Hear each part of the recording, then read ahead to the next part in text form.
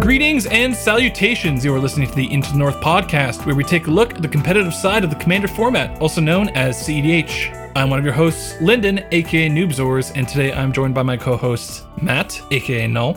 What's up? Reed, aka Sick Robot. Howdy, howdy. And Morgan, aka Spleenface. How's it going? And in this episode, we'll be doing a part 2 of our ban list discussion. So last time we talked about cards that are already on the ban list that we think are worthy of unbanning, or at least, worthy of discussion. And this time we're going to be doing the companion to that, which is the cards that aren't on the ban list that we think could be put on. Before we get into that, what have you guys been up to since the last episode?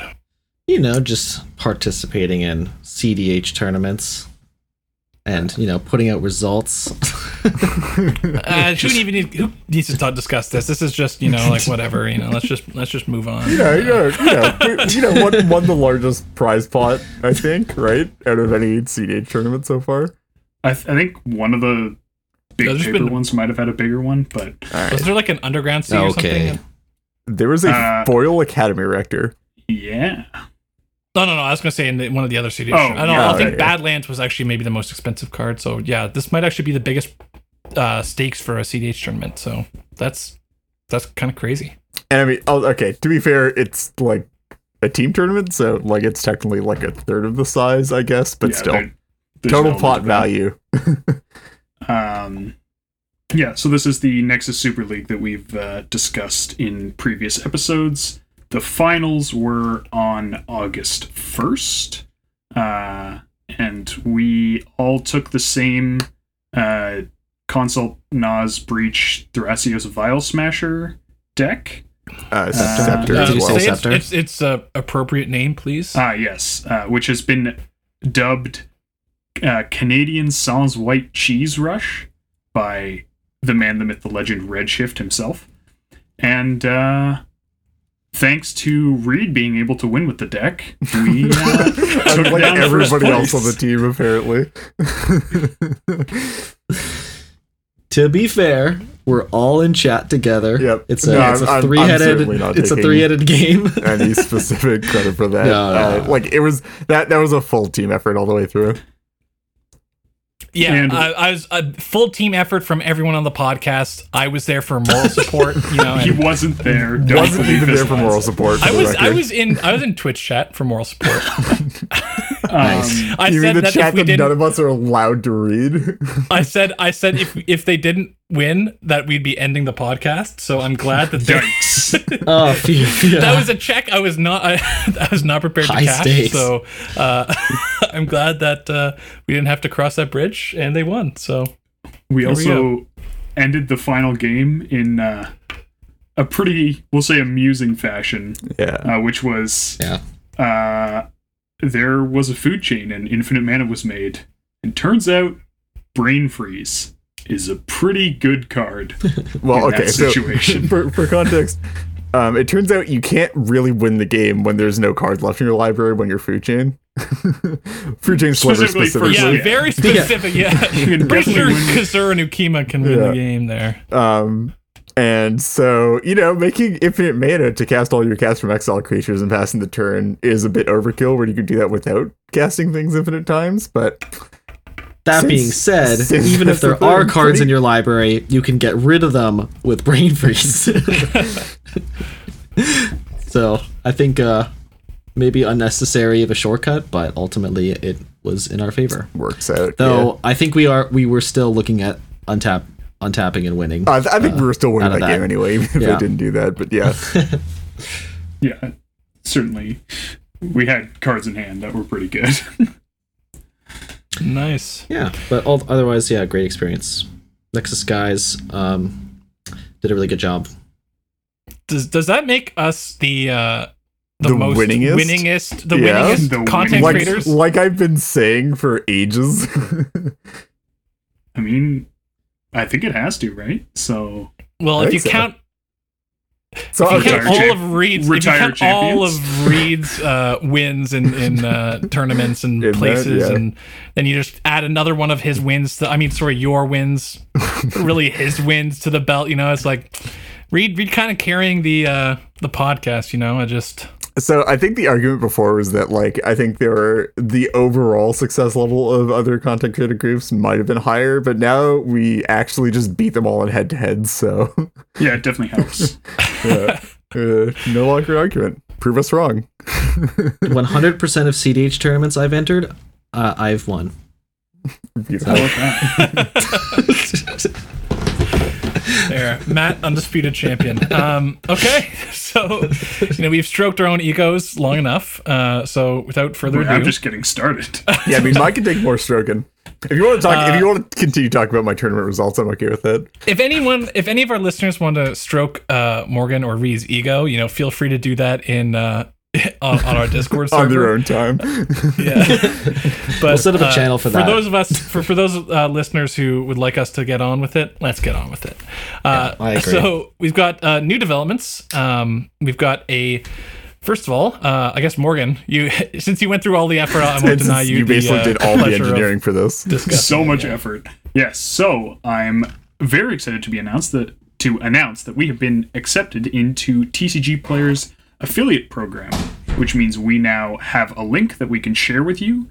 And if you buy cards from TCG Player using that link, we get a portion of that, and it helps support the podcast, which is pretty freaking awesome. And it is at no additional cost to you. And it is, yes, no additional cost. So if you're going to buy cards, which presumably as EDH players, we wind up buying cards, you might as well use one of those links, and, it really helps us out in improving the podcast.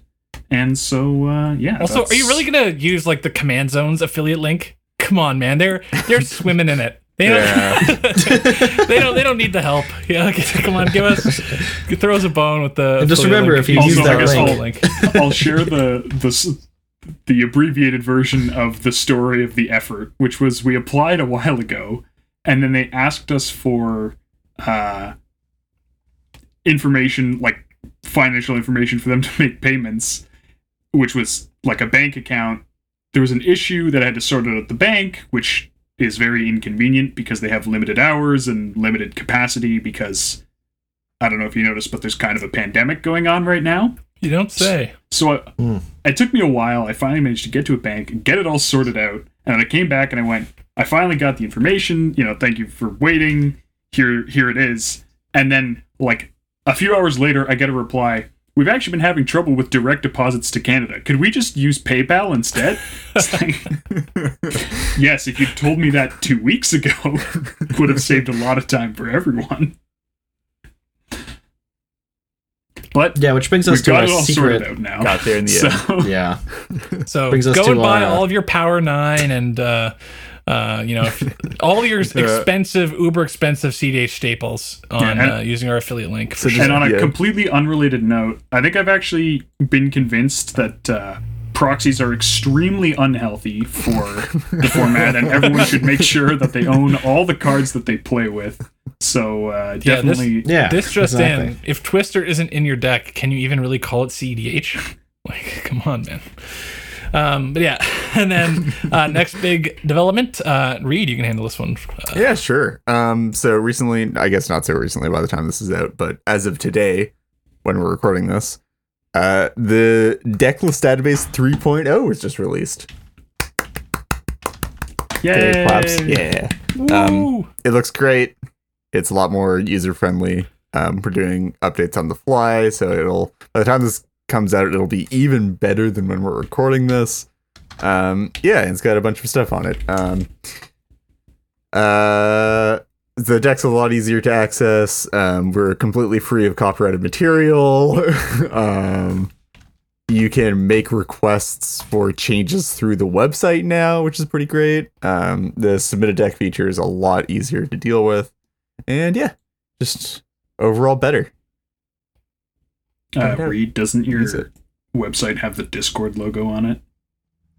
And free of Don't copyrighted worry. material. Nice. My Try. to be fair, we're also using card images, but whatever. And It's about just sending it. If you just say that you're not using copyright, Exactly. it's like at the beginning of those YouTube videos where they just say like everything here is not my own or whatever, and like that somehow absolves them of any yeah, liability. it's like declaring bankruptcy, right? Yeah. You have to declare bankruptcy. I Also declare the- bankruptcy. There, see? the green mana is now evergreen, so that's Oh, pretty yeah, good. dude. It's not seasonal anymore. The mana symbols on the side are actually way better than wizards. I'm just gonna put it out there. They're actually kind of nice. Yeah, Well, they're pretty there nice. goes any chance of us ever getting a preview card read. Thanks a lot. Yeah, thanks. Sorry, conflict of interest. Yeah, Yeah, that's awesome. go check it. Let's jump into the actual topic. And just a reminder, that is the ban list cards that aren't on the ban list right now, but we think should be on them. Or Could maybe we Maybe do. is it Could be. better? Maybe. Yeah, Yeah. cards We're- that we think are worth discussing, for Yes. There you go. sure. And we'll just give a quick caveat to our list. We kind of want to focus this list on just cards that we think are worthy, and we're going to be talking about them from just a power level perspective. And we're going to save cards like Divine Intervention and kind of the whole like maybe cards that should be banned from a philosophical perspective for like a future segment. So, stay Potential tuned for future whenever that segment, happens. Mini episode, follow-up piece, whatever. All that good Yeah. stuff. So while I know I have opinions on some cards that we were going to be discussing that I think could be discussed from that kind of perspective, I'm gonna keep my opinions, and we're all gonna keep our opinions regarding that to minimum. Just talk about them from a power level perspective. And by follow-up episode, we mean presumably get drunk and have a late-night argument that we record because Yeah, Oh, it might man. not be like a standard run episode. it back It might with the just be drinking a, episode. Oh my god. that'd be great. Let's get philosophy and drinking. Oh god. That is the worst combination. And that What are is you why talking I about? think Basking Root Walla is the most egregious card still allowed in the format. Have you ever heard I think it's a Monty Python skit, the Drunk Philosophers song? No. Oh no. Okay. I'll check it out. Yeah, definitely give that one a listen. Okay. So first on the list is a bunch of cards that, or I guess I got a pair of cards. Well, That we think it are- fits are under perhaps- like a category. I think that's like a bunch of cards, right? But yeah, Yeah. So we've got two cards that we're going to discuss kind of in tandem, and they're just cards that, they're kind of like only see a bit of play and aren't really like staples of the format. they're pretty niche. Yeah, like some of the cards that we're discussing, like kind of the identity of the format hinges on them. But these, I think, would be pretty safe to say that, people don't care a lot. And so those are, of course, Mana Crypt and Soul Ring. Like that thing that teach you in math where it's like factoring out, because like every single deck literally has a Crypt and Soul Ring. You could just They're all make that just pull easy them out, stat, right?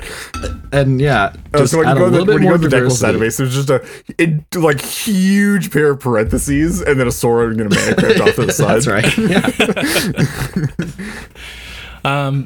Yeah. Do any of you guys want to? I mean, have any of you seen have you seen that? There's the playmat, right? Soul Ring, 98 more cards to go. Yeah. Yeah, true. Sorry, yeah, what? so who wants 97 more who wants cards to go. Kick things off with the Soul Ring Mana Crypt discussion. I'll kick things off with the Soul Ring Mana Crypt discussion. Oh, you'll kick things off with a Soaring Manuscript discussion? Yeah, I'll kick things off with the Soul Ring Mana Crypt I think Reed's discussion. responding to you kicking off with. So, these cards are very low cost and very easy to put in your deck and very easy to cast. And given those facts, they actually produce a disproportionate amount of mana persistently, which is advantageous in a lot of scenarios.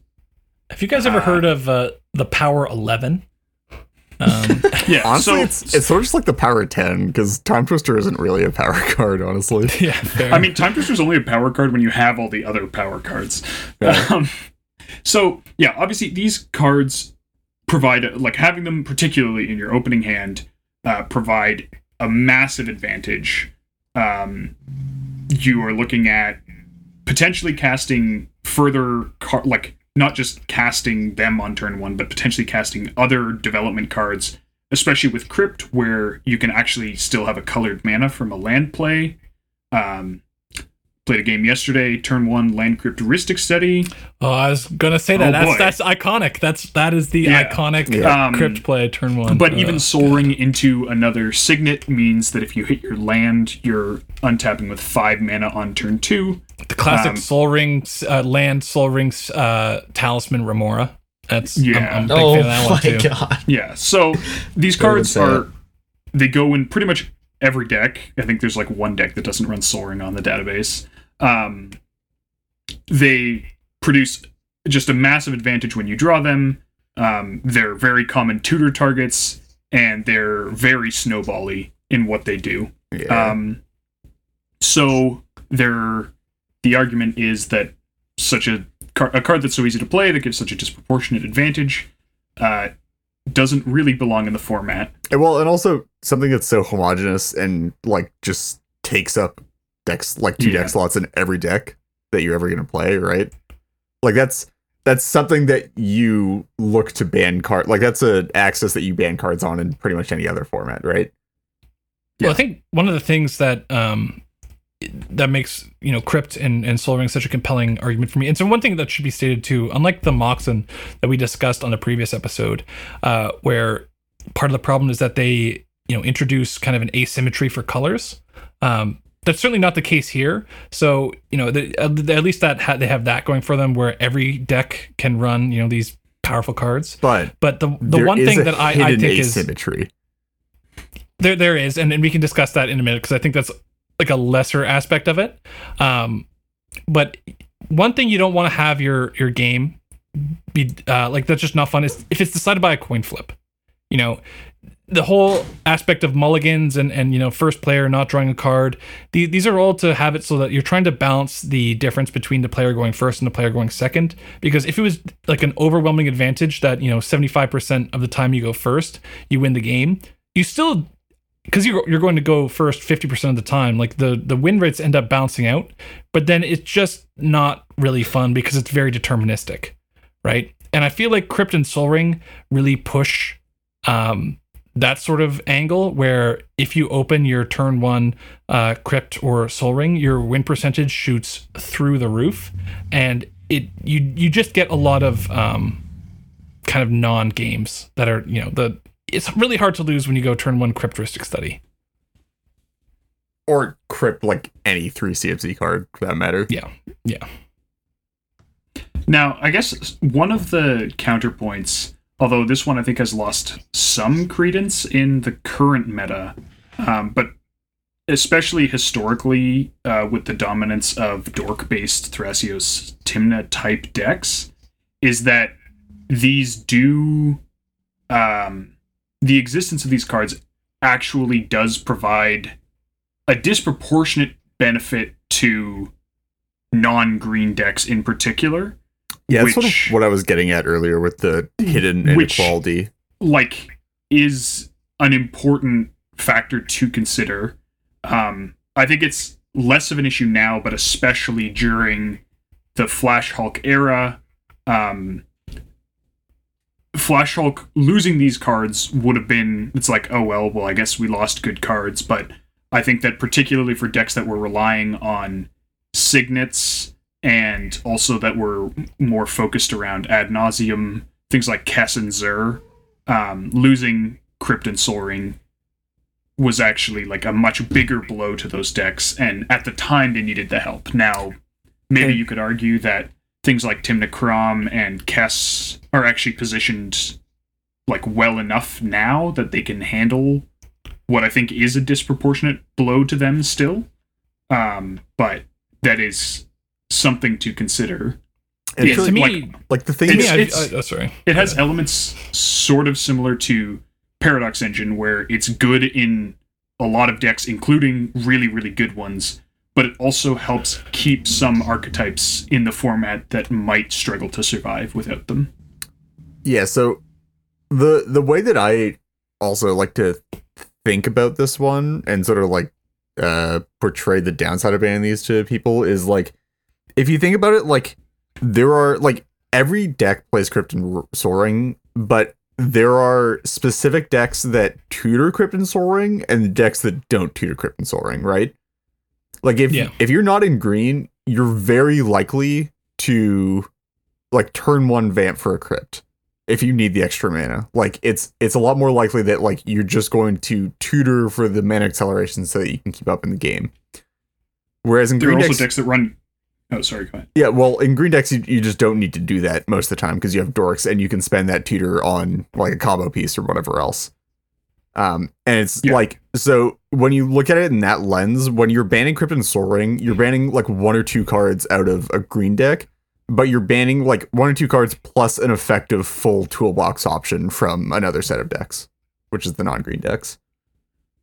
Yeah, like look at any deck that currently runs like Collectoroo for Stony Silence or Null Rod. Like those decks clearly don't need Soul Ring and Mana Crypt. Because they're running them even though they shut off their own cards.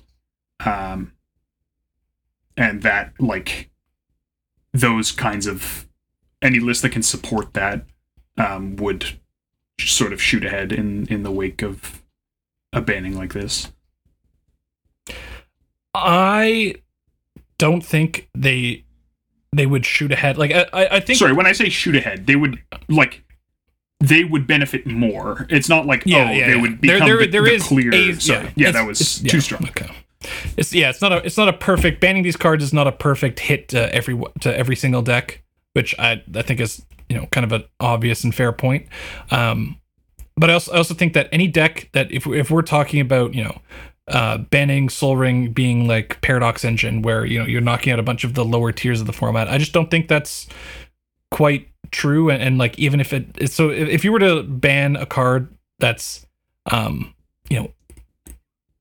your Soul Ring is supporting a deck, making your deck viable because you can sometimes open the nuts, then I don't think that's a justification to like keep it around. Well, but I think particularly in like Ad Nauseam and now Peer into the Abyss based decks, I don't think it's just about opening the nuts. Like I think that losing the density of fast mana makes Nas a lot harder to play. Losing the ability to tutor for a fast mana piece early in order to hit your early Nas or Peer. So here's another sort of interesting. Obviously, these two are very often talked about as a group.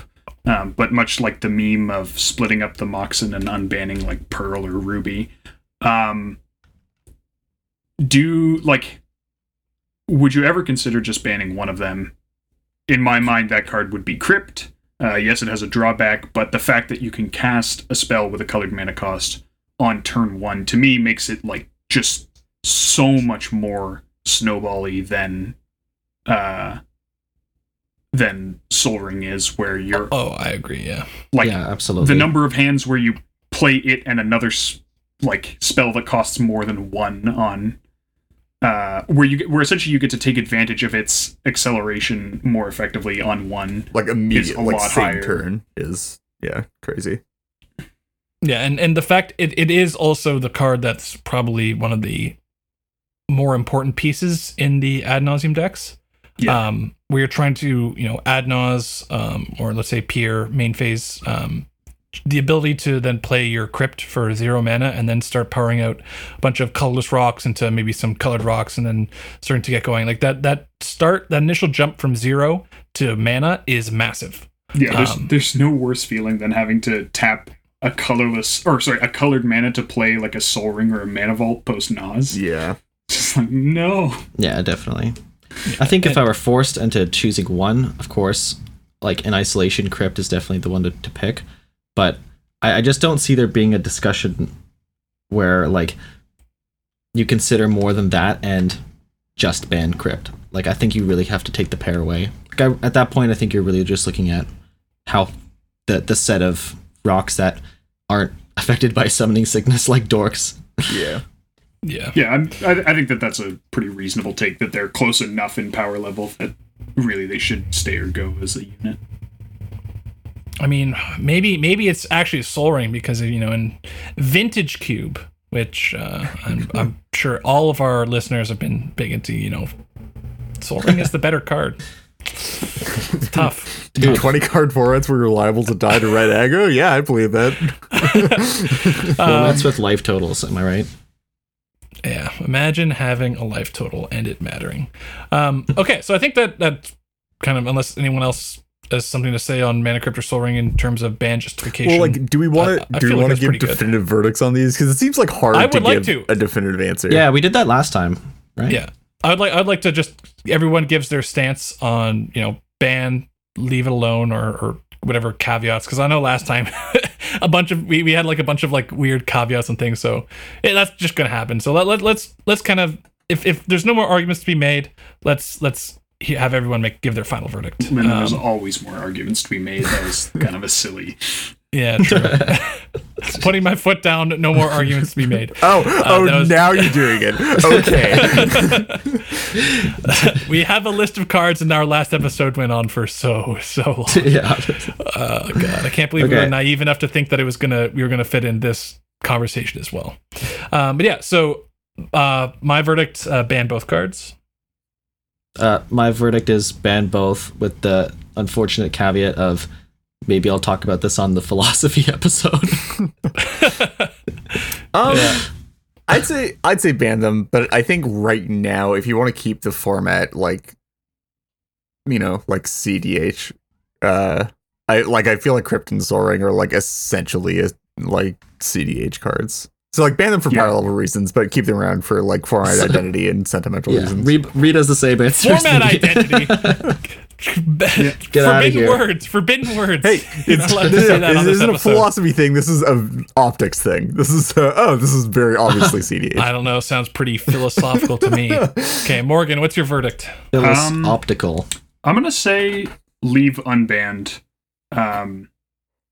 Though I think that part of it has to do with how defining they are and sort of the diversity point that was raised earlier.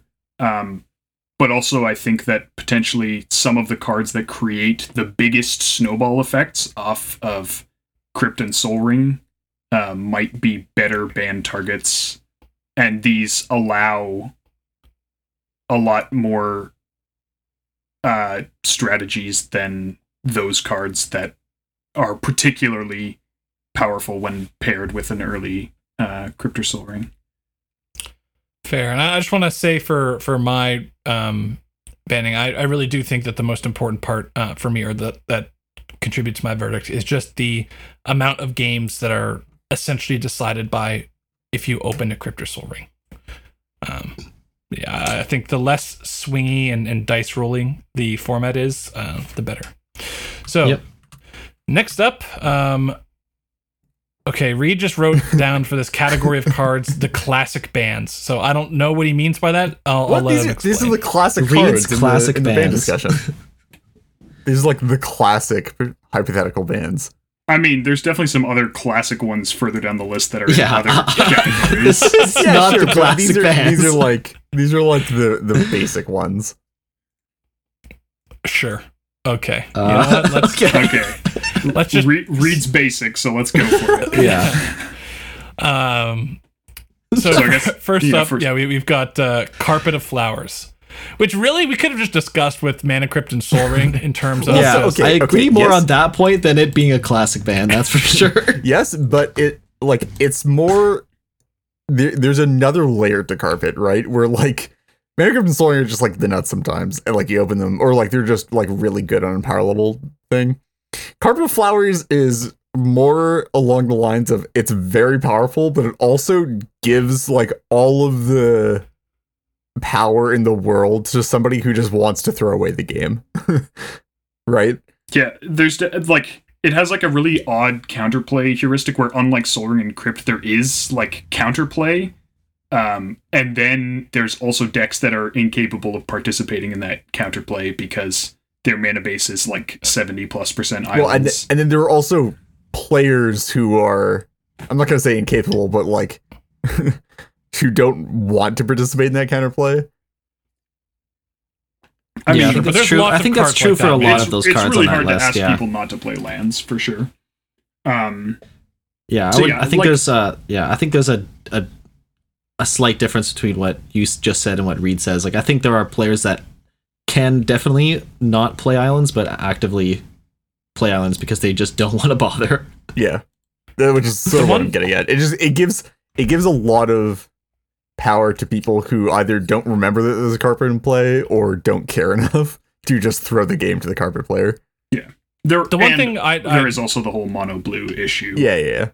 Well, yes, I think regarding the mono blue issue and running lots of basic islands or whatever, I think there's carpet kind of breaks a nice sort of kind of meta play around back to basics, Blood Moon, and wanting to run lots of basics. Because you're sacrificing your ability to play Tainted Pact in a lot of decks if you want to play more basics to maybe spike some games with back to basics and all the non-basic land hate.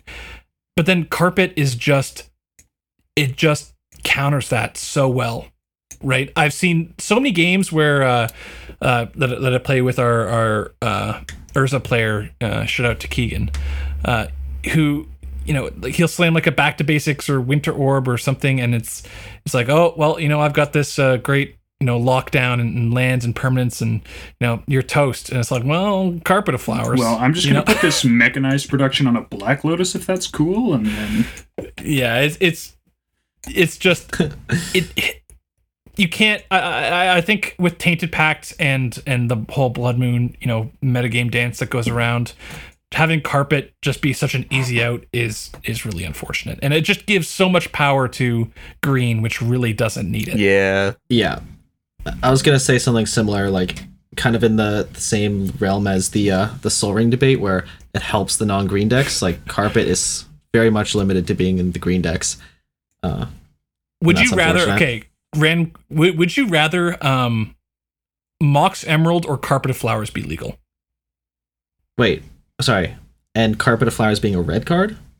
No. I'm saying you get to pick. You can ban Mox Emerald.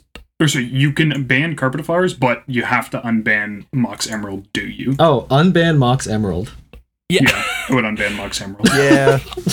It really does just feel like a piece of power, like a Moxen exclusive to green, and that is, and we covered the problems with having that kind of color imbalance with Moxen and pushing people towards 5 color, but yeah. Carpet of Flowers. Nasty card. There is also just, like I've mentioned this in other discussions, there's a huge like negative element to feeling like you lost the game to not to an opponent's superior play, but to a mutual opponent's like poor play, or not even necessarily poor play, but just you lost because one of your other opponents did something that made the person who won win, and how out of your control that feels isn't like a great dynamic.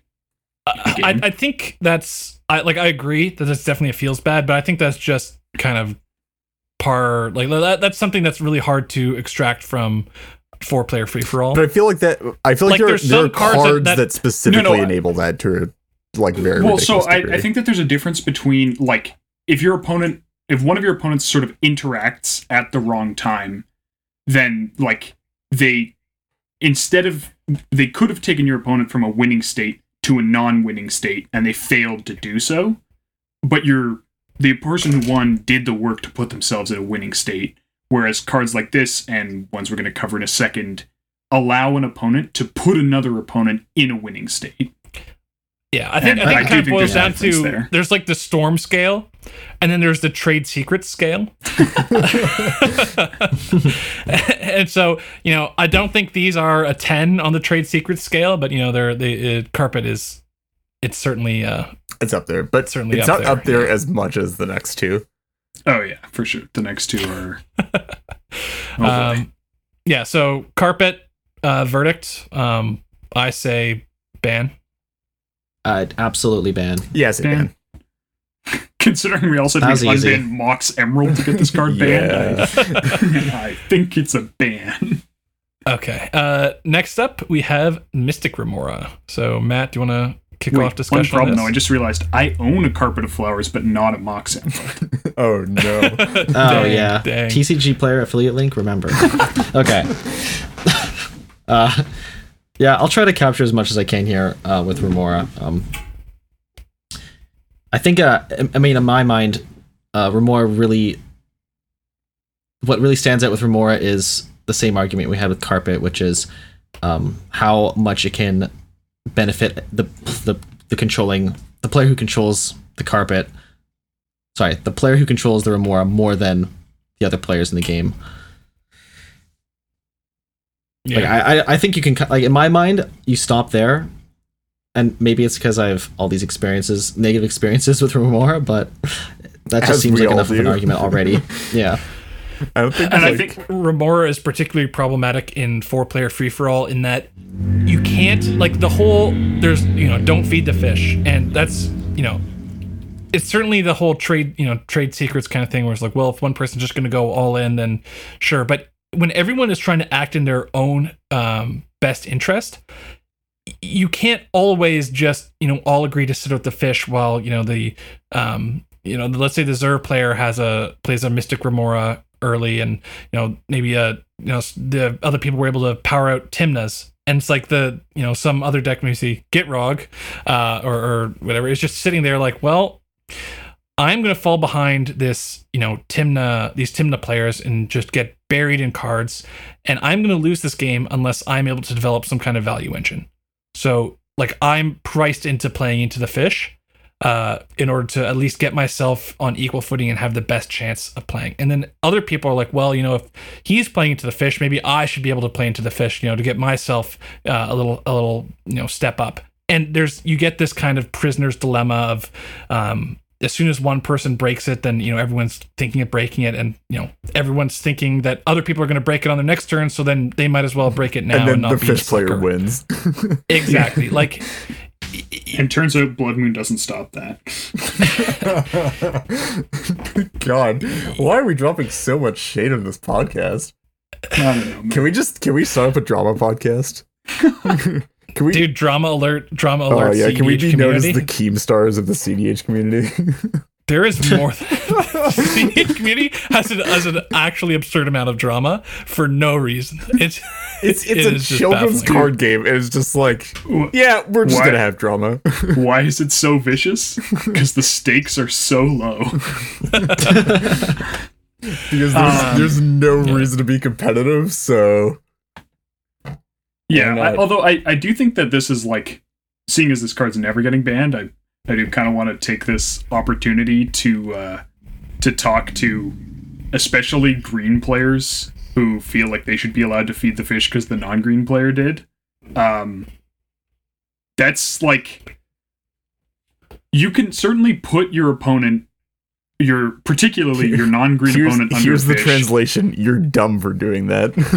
Yeah, like if there's a turn 1 on the play fish, and you play turn 1 Dork, turn 2 Tymna, and then a person who doesn't have Tymna in the command zone and also doesn't have Dorks in their deck, I don't know, plays a Signet on turn 2. You saying, well, they fed the fish, so I get to feed the fish, doesn't make sense, because they fed the fish because they were unable to develop otherwise, and you weren't unable to develop otherwise, as evidenced by the Dork and Tymna that you have in play.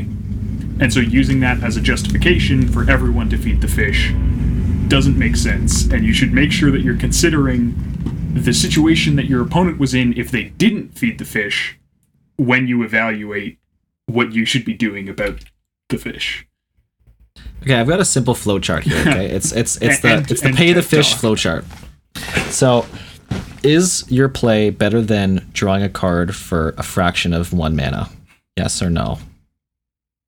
And then it's always no. So No, I see. I actually disagree. I think there's plenty of times where, like, as the Gitrog player, like I'm trying to win, right? I'm not trying to not lose to my opponents. I'm trying to win, and you try and be as conservative as possible without putting yourself in a complete losing position. Because when people are playing Thrasios and Tymna, like, they have solid plays that don't feed the fish and that are value engines, and they're just prepared to take the game long, and sit there and draw 2 or 3 cards a turn. and you can't. You will not win. It's between the fish player or the Thrasios Tymna player, and you will not make it. Some hands. Now, if you have something like a Priest of Titania and you can just play your Gitrog, then certainly don't feed the fish. But if you need to go like Vamp Tutor into like Mana Crypt, sometimes it'd be like that. So, Lyndon, have you ever considered that maybe the metric of how well your deck plays into a fish should be part of deck selection? I mean, are you just saying that everyone should play Thrasios and Tymna all the time? Yes. Because, like, sure. If that's the argument you want to make, then I can't dispute that Thrasios and Tymna is a better deck, but I enjoy playing the format for fun. Dude, you could just play Yisan. Yisan plays great into a fish. Like I said, I'm trying to have fun.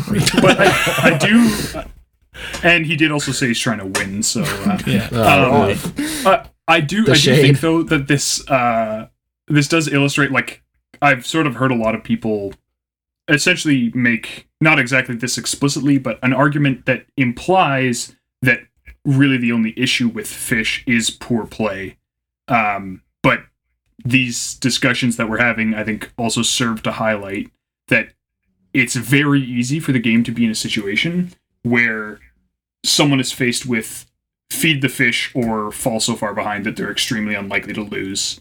And so even with quote-unquote perfect play, it's still an insanely powerful effect in a huge number of games. It's also kind of weird where if you're not like let's say you're not playing Thrasios and Tymna and you're like the fish player is something like Kess, okay? So Kess plays an early fish, and then you're just letting your, let's say, 2 Thrasios Tymna opponents go ahead with the game. Like at some point you're kind of looking to maybe the other players, Gitrog player, and saying, are you going to fall behind and lose this? Because I know I will, unless you also, start trying to catch up and then feed me and allow me to get back into this game.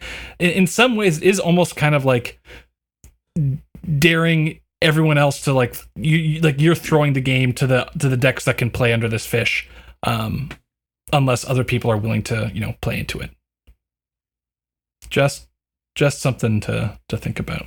Anyway, I think all of our verdicts are pretty obvious on this one. Yeah, we have it's the same answer, but like there actually is. I think there are like so many dimensions to this ban.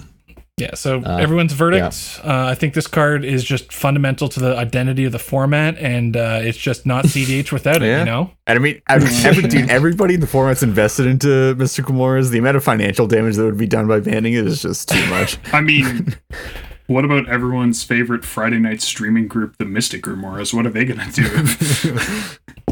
Oh my god! Imagine having a non-CEDH. I've switched my position. Let's ban this just to make them rebrand.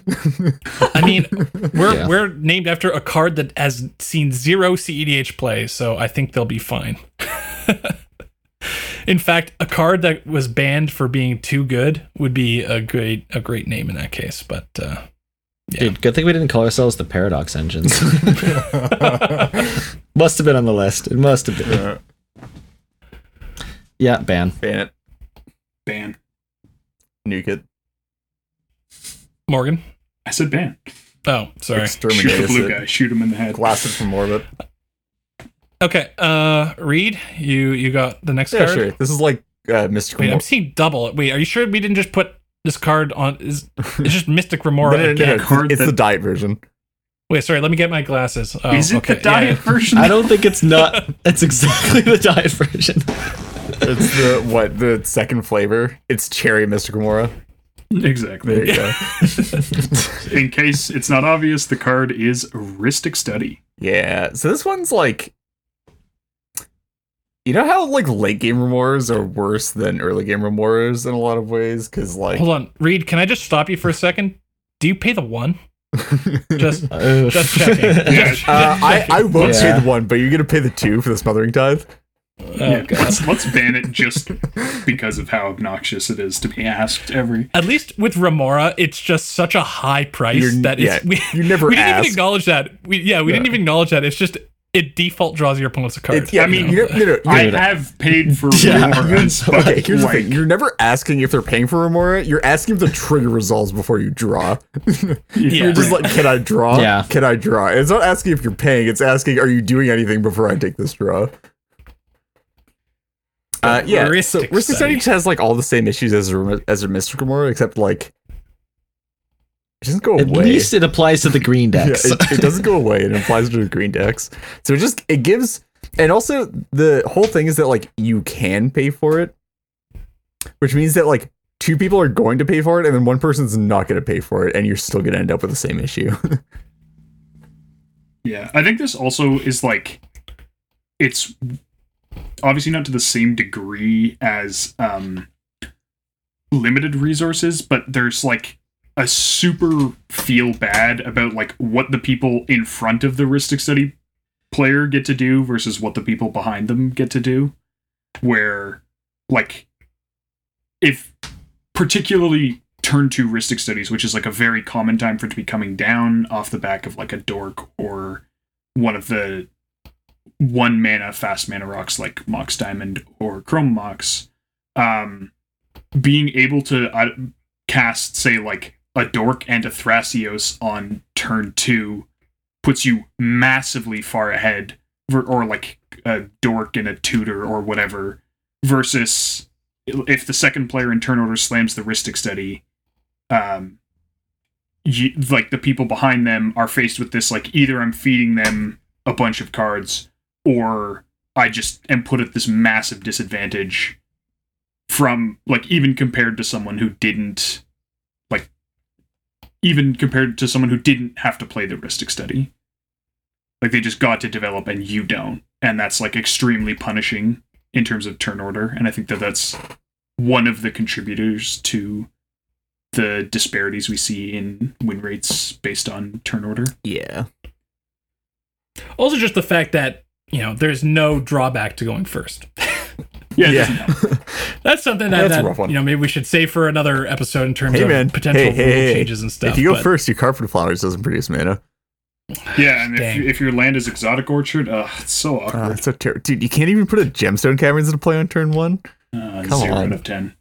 Yeah, it all comes out in the wash, right? Yeah. So Rhystic Study is one that I find, you know, you talked about, I think Reed, you said late game Remora is bad, and I kind of just disagree.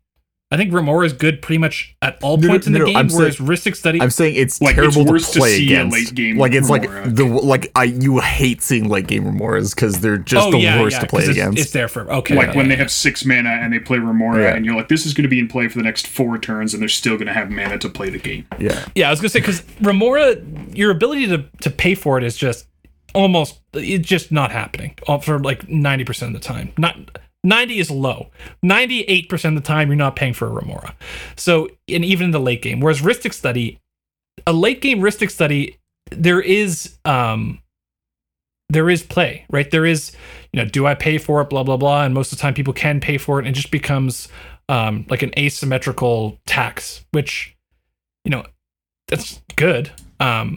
But you're not going to have the problem of development necessarily, right? People can play for it and they get to just be more judicious in how they what spells they're casting and how many spells they're playing, and it acts as a stacks, you know, effect against people trying to storm off and go for the win. And you know what, I like those aspects of Rhystic Study. Now, obviously, I agree with the problematic aspect of it in the very early turns when people have already had the chance to develop. You know, you've played your Tymna and then you can just, you know, sit there drawing cards for the rest of the game without, you know, committing to playing spells and drawing the Rhystic Study player cards. Whereas, you know, decks like that need to play more spells in order to maintain their value are just, you know, disproportionately punished. But I think overall, I'm fine with Rhystic Study, even given those cases, because I kind of like that thing, because there is some actual play and it's not just the whole Remora sitch. It's interesting. It's interesting how you, like, that you said that you like the fact that it's like a pseudo stacks piece against certain decks, because I really don't like that. And like, yes, really? I've played Food Chain in the past, and playing against Rhystic Study was extremely frustrating. But like, I think that given how strong the card is, like, if Rhystic Study was capped at, like, I don't know, 2 cards per turn, that would not affect the playability of the card in any meaningful way. Right? Or does anyone disagree with that? I think at 2 cards per turn, it's hard to say that because you're not usually drawing 2 cards per turn, right? You're usually drawing off of one person requiring to play, a bunch of cards in a single turn, right? Or fighting or drawing cards off of counter wars. Right? Like I always find Rhystic Studies don't tend to be like I'm drawing a card every turn. Or okay, let's say 3 right? cards, 3 cards a turn. I think that just adds an unnecessary element to this argument because then now we can think about the opportunity cost of letting the study player draw 3 cards in order to unlock your turn. Sure. Yeah, sorry, I don't think, right. Okay. Yeah, I don't think the primary purpose of Rhystic Study is to be a stacks piece. I think the primary purpose is to be an advantage. A draw engine. A draw engine, or your opponents are being taxed, not like a hate piece that shuts out certain combos. And the fact that it incidentally does shut out certain combos, I think is like, I think that is, you should either shut out a deck from winning or be a really good value engine. I don't think you should do both on the same card. Also, because that. Having both qualities in the same card also just like exponentially increases the throw factor, like the trade sequence factor on a card. Because like it's just a lot more likely that somebody goes for a win through the thing that generates your advantage, and they don't get there, and it's like, oops, well, rather than it's justifying. It's like it's like a hard stacks piece against like food chain, but it's like a soft stacks piece against like breach combos. Yeah, where you're gonna draw like 20 cards, and then it's. I think I agree with it. The throw factor is much higher, but I think also when the throw factor is higher, the problem with trade secrets is that there's no skill in trade secrets, but a lot of cards that increase on the trade secret scale, like knowing when to go off with the Rhystic Study, and that I think is a skill. That there is some skill involved with that and playing around Rhystic Study, and I like those aspects that it brings. Although definitely when games just get thrown to Rhystic Studies, and because someone's like just goes to size, someone plays a Rhystic Study and someone's holding up a bunch of mana, and there's a Adnal's play or something, and they're just trying to storm off main phase. It's like, oh god, why are we doing this right now? Yeah, I don't hate the skill testing aspects. I just think that the balance is off in terms of how, first of all, how easy it is to force people to have to feed it, and then the cost versus how bad it is, or how effective the card is even when it's not being fed, and how potentially massively advantageous it is when it's being fed. Like, I think all of the factors on that card give it an extremely favorable look extremely good even in isolation, and like I think that combined is what makes the card too strong in my view. Also, can we just appreciate the fact that this card wasn't like a staple for a while in CDH? People thought this card was like too slow or just not good enough. It sort of is still too slow in some formats and some metas, but like, yeah.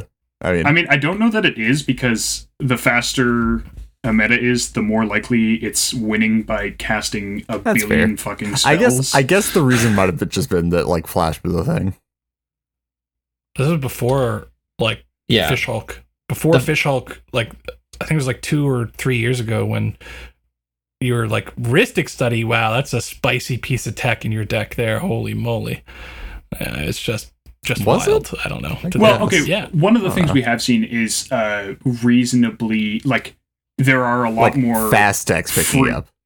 Well, no, what I was actually going to say is there's a lot more free interaction. Oh, sure, that too, but which hugely increases the power level of these cards, where it's like I can tap out and play this, and then like my opponent still has to respect that I like have the potential for this. That's true. We basically doubled, right? The amount of, almost, no, more than doubled the amount of like solid free interaction. So we used to have 2. now we have. I mean, we really but, only used Pact to is have not- one because Pact yeah, is not for- like. So now we In the Misdir- question of like tapping out for maybe risk misdirection, maybe now we misdirection, have but that card wasn't SWAT seen play, guardianship force negation. But also, like, against certain like Force of Vigor still beats Food Chain. Yeah, sure. And sort of Yeah, breach, like- depending on what you have.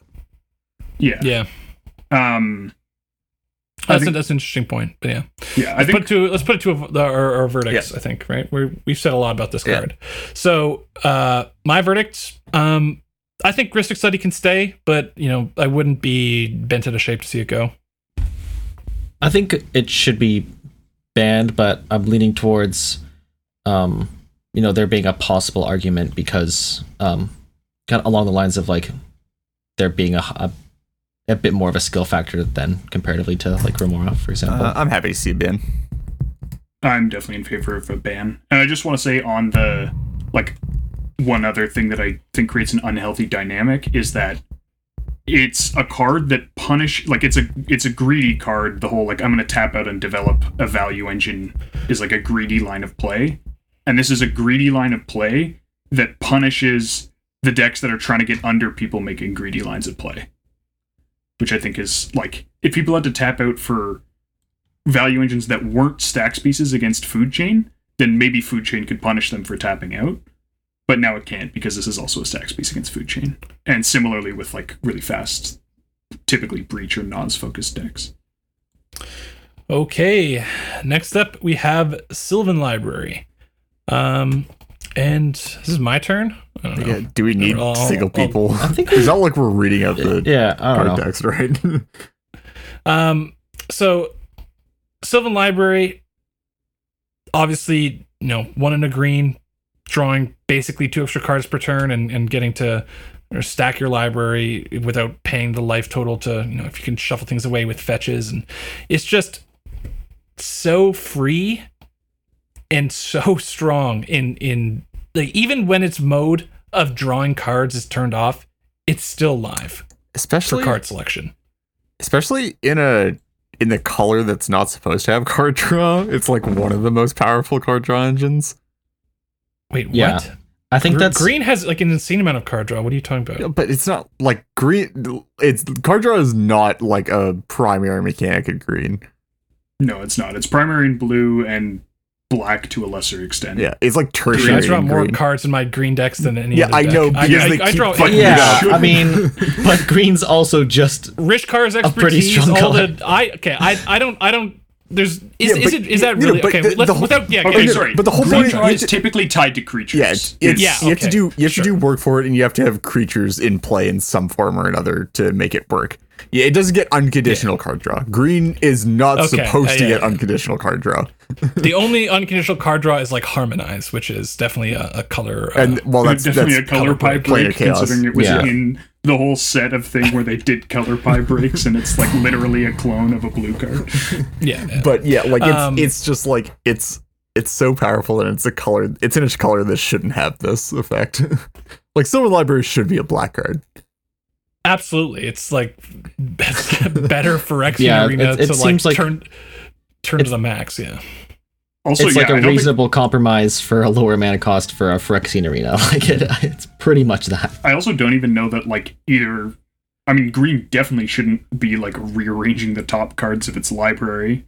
Yeah. But that's also not the only green card Yeah, that that's does the whole that. thing, right? It's like Miri's Guile is just a thing.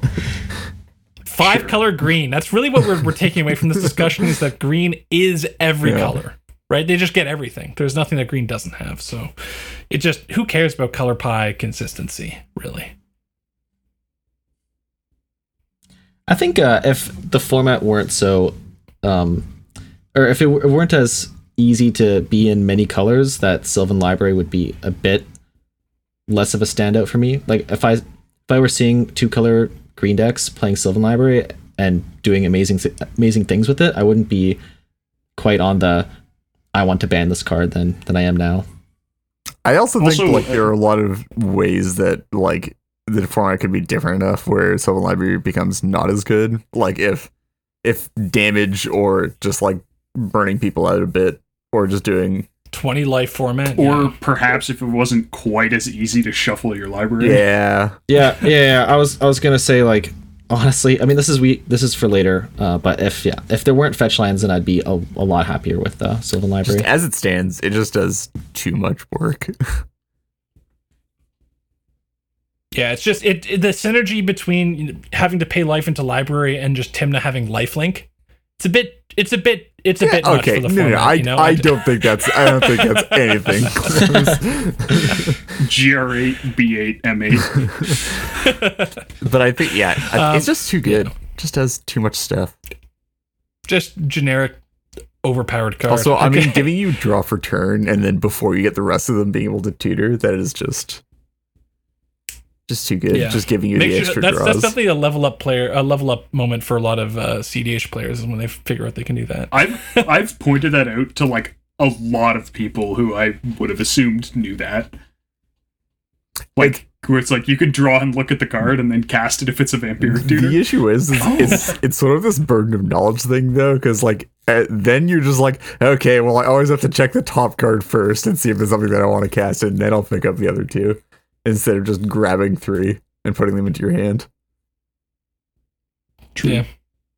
Okay, I don't think there's too much more to say about it. It's not exactly a complicated card. So, verdict. I mean, it's a very complicated card as soon as you start interacting with anything else that affects draws, but... the classic Chains of Mephistopheles Sylvan Library. Yeah. Everyone's favorite.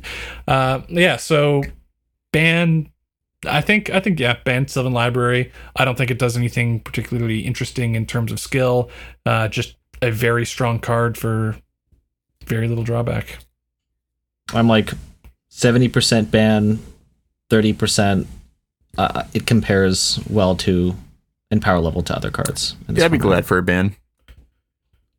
I don't think it needs to be banned. I think that the 4 life is relevant, and it is also like you have to get at least through 2 upkeeps before it's even like a particular, like 2 mana, 8 life, draw 2 cards is not a good card. So we're looking 2 turns down the line.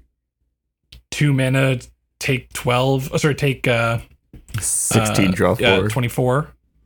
Take 24, draw 6. Seems pretty good, man. I mean, 24 life is a real amount of life, and I guess with ad nauseum there's considerations, certainly. Without ad nauseum, people who, without thinking, take 24 damage from their Sylvan Library die in games with a reasonable frequency, at least from my experience. Yeah, that's fair. Dude, especially with Mana Crypt, man. You get your early Mana Crypt. Oh, dude, that's Sylvan the classic. Sylvan Library. Well, no, you take. What happens is you fetch shock, of course. Yeah, you play a shock, you cast a vamp, and now your opponents have to deal 10 damage. You get like, a Tymna Donger comes in early. Someone plays like a beefier commander, and like you take like a hit from Gitrog or whatever. And then they activate their Allosaur Shepherd and swing in for 15. Your son gets up to Crater Hoof mana, you just die. Yeah, pretty typical Sylvan Library hand. Yeah. Those are fair points. Like I think it puts you in damage range just as the draw becomes too much. Yeah, but I think the fact that it's still persistent as a value engine or like a nice selection engine after the fact, I definitely wouldn't hate it if you like didn't get to look at the 3 cards unless you were paying the life, or some formulation more like that. I think would be healthier. But Yep. Next up, Morgan, you can get this one. Sure. This one is Dockside Extortionist, the card that feels like it was designed for 1v1 Magic, and then they didn't consider how much better it was when you had 3 opponents, and then you realize it was in Commander. So why? Can somebody explain to me why this isn't a way bigger problem in Casual? I think just because, well, first of all, it's unlikely to make as much mana as early. And I guess, I don't know. Like Casual decks, right? When someone makes 7 mana in a Casual deck, they slam like a 7-drop fatty creature. But like it doesn't just make 7, right? Like, I feel like by the time you're casting a Dockside Extortionist in casual, like, if you cast a Dockside Extortionist on turn, whatever, 6, you're getting, like, upwards of 10 mana pretty consistently, right? I don't know. Well, you know how the RC talked about, you got to ban Primetime because people are just abusing it with, clones and I feel like it's the same thing, right? Right? It's I mean, we're having that problem in CDH. Yeah, no, 100%. Sure. Like, people are just playing Phantasmal Images because it's like, oh, yeah, I'll take your Dockside. That's fine. Dude, but are they playing Mask of the Mimic? Snap Dockside, my God. Yeah, and adding on to the fact that it's a consistently absurd ritual, it also combos with a bunch of other things and makes infinite mana. Yeah. Is not, like, ideal. It'd probably be nice if it did one or the other. It's just like so it's sounding pretty bad, but there are points for it. I think red. It's red. Like two red. years ago, or even like a year ago, I guess. Red really needed the help. Like really needed the help. And then it got Deflecting Swat, Dockside Extortionist, and Underworld Breach. Yeah, yeah, it certainly did. Honestly, I am fine with this card. Like, given the context, we talked about cards that are very strong for green, very strong for blue. You know what? Maybe red is allowed to have this. I mean, if let's say Crypt and Sol Ring were out of the format, right? Yeah, that would also help a lot. Yeah. And potentially some of these other, like Carpet and Remora. Like all the cards we've talked about up until now. All the cards we've talked about up until now form a substantial portion of the artifacts and enchantments that are in the average CEDH list. So yes, but like this is leading a bit and sort of tipping our hand a bit, but I think it's a relevant point. Having played a fair amount of Conquest, where all those cards are banned and Dockside was still legal for a while, it still got to the point where Dockside got banned. Because it was just too good. The power level of that format is also a lot lower. Sure, but I'm just saying, like, CDH, even without the cards, let's say we banned everything we just discussed. Having played a Dockside deck in that format, it was still making too much mana, even with all those cards banned. Like, it was still, like, on turn 3, it was making, like, 6 mana. Okay, that wasn't my experience playing with the card. This is why Reed wins all of our games. Because he's always making 6 mana off the Dockside. But I think also, yeah, like the technical floor on this card is obviously 0, but like the actual floor is still like it's real much too high. Like you're never gonna sit down in a pod and be like, shit, this card's not gonna like work in the way that like you play Clasms and then you're like, oh well, I guess none of my opponents are playing Dorks, or like you're still looking at, when this card was spoiled, I said 1 in a red sorcery, make 3 treasures. It would go in some decks, not in all decks. 1 in a red, make 4 treasures would go in most decks, and like making 3 treasures is obscenely consistent with this card, and 4 is like also reasonably consistent. Yeah. Reasonably consistent, unless you're like early in the turn cycle on like turn 2. Yeah. But don't you like the fact that this is like a bane of progress against like Smothering Ties or other Docksides? Dude, the whole Dockside metagame of playing your Dockside to make other people crack their treasures is just that's the peak of skill in CDH. No. You don't understand. You play the oof, so they can't crack their treasures. Then you play your Dockside. Sorry, can you just that's a legitimate play, especially if you're on Baron or Demon I know, you've done it to me a lot. Like, that's actually a real play. Yeah, no, and then you sack the oof to bounce the Dockside with your Baron. Actually, the better version of that is actually with a Smothering Tithe in play, because they just keep amassing treasures, and it just keeps getting bigger and bigger and bigger. You were talking about the sorcery example, and I'm like, but Dockside is just infinitely easier to combo with. Yeah, it's also a sorcery version. Actually, now that Breach is a card, I don't know that that's true. It's infinitely easier that's a good to point. tutor, which is also a big one. Yes, it's very accessible. But that also is a plus, I think, for Dockside, because if you're playing green and red, you're not playing Thrasios Timna. And green is generally speaking a good way of tutoring for Dockside. Yes, that Dude, is Yeah, that is true. I like the giving reasons to not play Thrasios. Yeah, Tymna that's the upside I'm of this big on card, that. right? It's like red obviously needed the help in a lot of areas, and getting us away from Thras Tymna is really nice. And imagine if we ban every single card we just discussed, it's not like Thrasios Tymna is all of a sudden So unplayable. yeah, and In fact, arguably they're better because their generic value plan is better than almost everyone else's. that is so. sort of my Yeah. it's sort of my verdict on this one though, is that like I think like Dockside Extortionist is further down the list. Like I don't think you ever ban Dockside before you ban any of the power cards from like green or blue or black for that matter. Agreed. Yeah. I can see the argument in that it's I think it has a tendency to create this sort of instant, like obviously Crypt and Ring are very swingy cards, but the swing on Dockside is instant. Whereas like I think that you don't play Soul Ring and then more or less immediately win the game in the same way, where there is an opportunity for your opponents to go, that person has a Soul Ring, they're pretty far ahead, and so like, you know, we should sort of be focusing on them a little bit. Also the fact that like Soul Ring can be removed and like decks can set themselves up to try and keep a lot of the fast mana off the board in a way where like Dockside, it's already made the mana once it's in play. Dude, Torp Orb. Why is nobody playing Hushbringer? Come on. Because Oh my it's gosh. it's so hard to actually break Bear down. Because everyone's playing console. It's the same argument.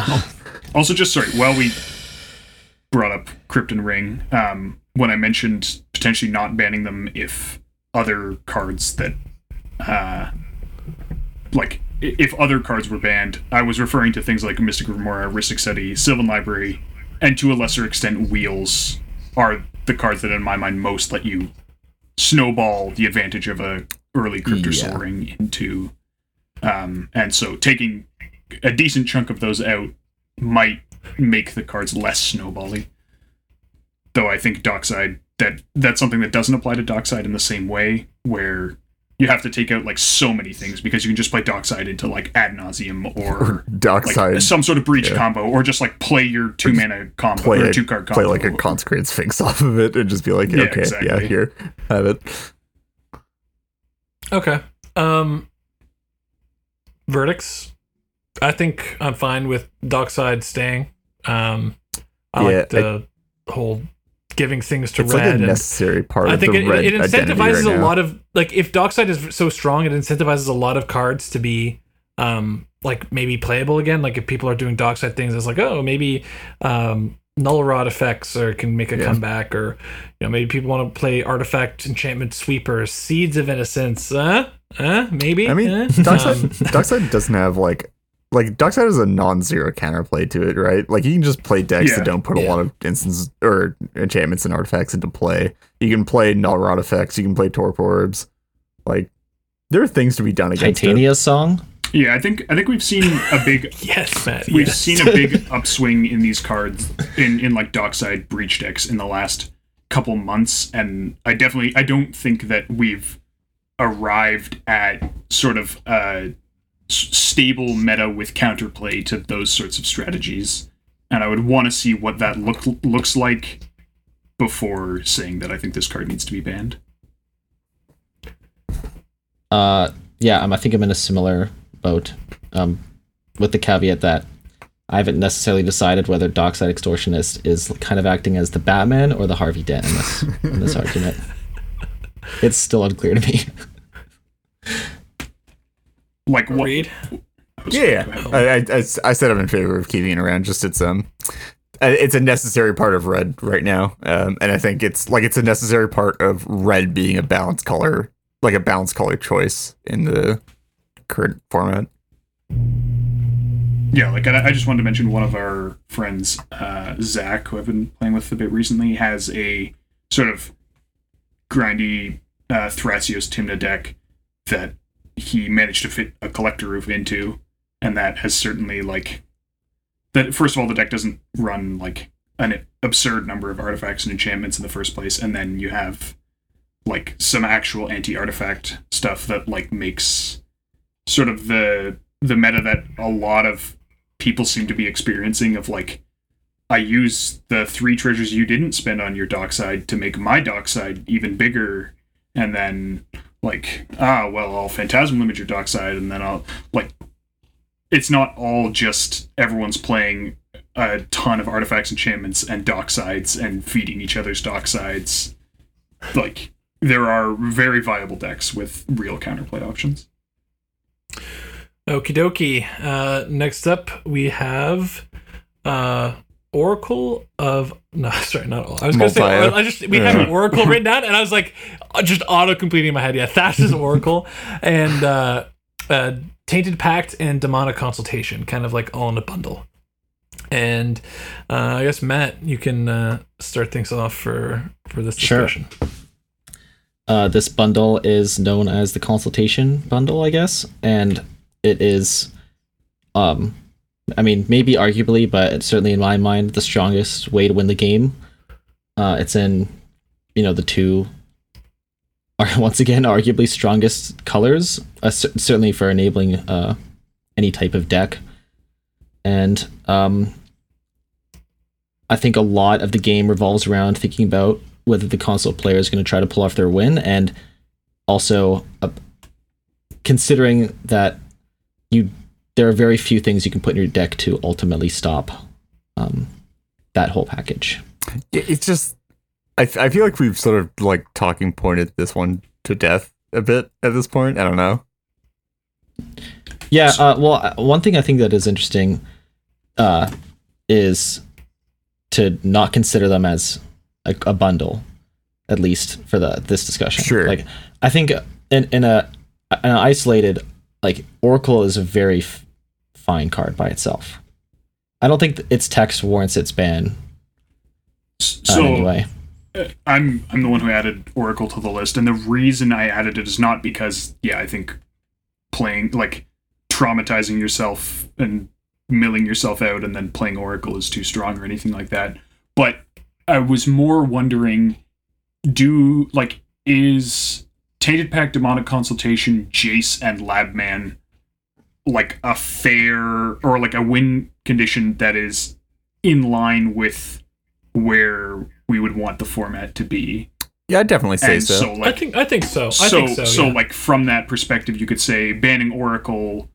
First of all, it means that like you're really quite vulnerable to removal, because not only do you fail to win if Jace or Labman gets removed, but you actually straight up just lose the game. And so I like the fact that you can like, if you're not able to interact on the stack, you're actually able to prevent the opponent from winning in those cases, right? Get Rug, you could Abrupt Decay, Trophy, do that kind of thing, and you're able to answer most win cons in the format. Aren't completely stack based. I guess the biggest thing would be something like an Ad Nauseam combo, but even a lot of times those require, they're building towards something that you can interact with. Whereas Thassa's Oracle, just it's over, right? Like, you'd have to Thought Seize or something, which a lot of decks are moving away from, a lot of Gitrog decks. So it's just completely uninteractable, very efficient, very strong. But I think the Jace Labman still a good combo, but totally fair. Yeah, I think it's like that being said, I think that argument kind of fails in the same way of like the Birthing Pod argument, where even if you banned Oracle and possibly even banned Labman just so that package stayed and was fair, you are just risking the fact that any new card can be printed that really just blows these cards out of the water. I mean, I don't think so. I mean, there's I think it looks like that because we got 2 in the span of like a year, but I don't necessarily. It's a very specific effect. It's a very, like, compared to cards that work well with Pod, cards that work well with, like, cards that win on an empty library is like a very niche effect, and like I think that Thassa's Oracle was not supposed to be a card that wins because your library is empty. I don't think that was the purpose of the design of the card. I think that was... Yeah, I agree as well. I agree. I think Oracle definitely plays it is actually like a pretty fun casual card. But anyway, and what I mean is like when played and properly to like its design. Yeah. Encouraging devotion and getting some decent card selection. Yeah. It is also like, it is worth noting that, I mean, not so much Tainted Pact being like the card isn't banned in other formats because it's like so much worse in other formats because of the whole singleton restriction, but like Demonic Consultation is banned in Legacy and I believe restricted in Vintage. Oracle was basically just caused a ban in Pioneer. Inverter was banned because of Inverter Oracle. Because if you banned Oracle, you would still have the option of winning Jace, with Jace. Yeah. Although, like, I think that's also a much more fair Pioneer deck. Like, I guess I kind of liked the Jace Labman Consult Tainted Pact package as, like, I'm going to play a win con that's maybe a little more mana requirement. Like, it has higher mana requirements than things like Scepter, for example. And is a bit more, like, vulnerable to...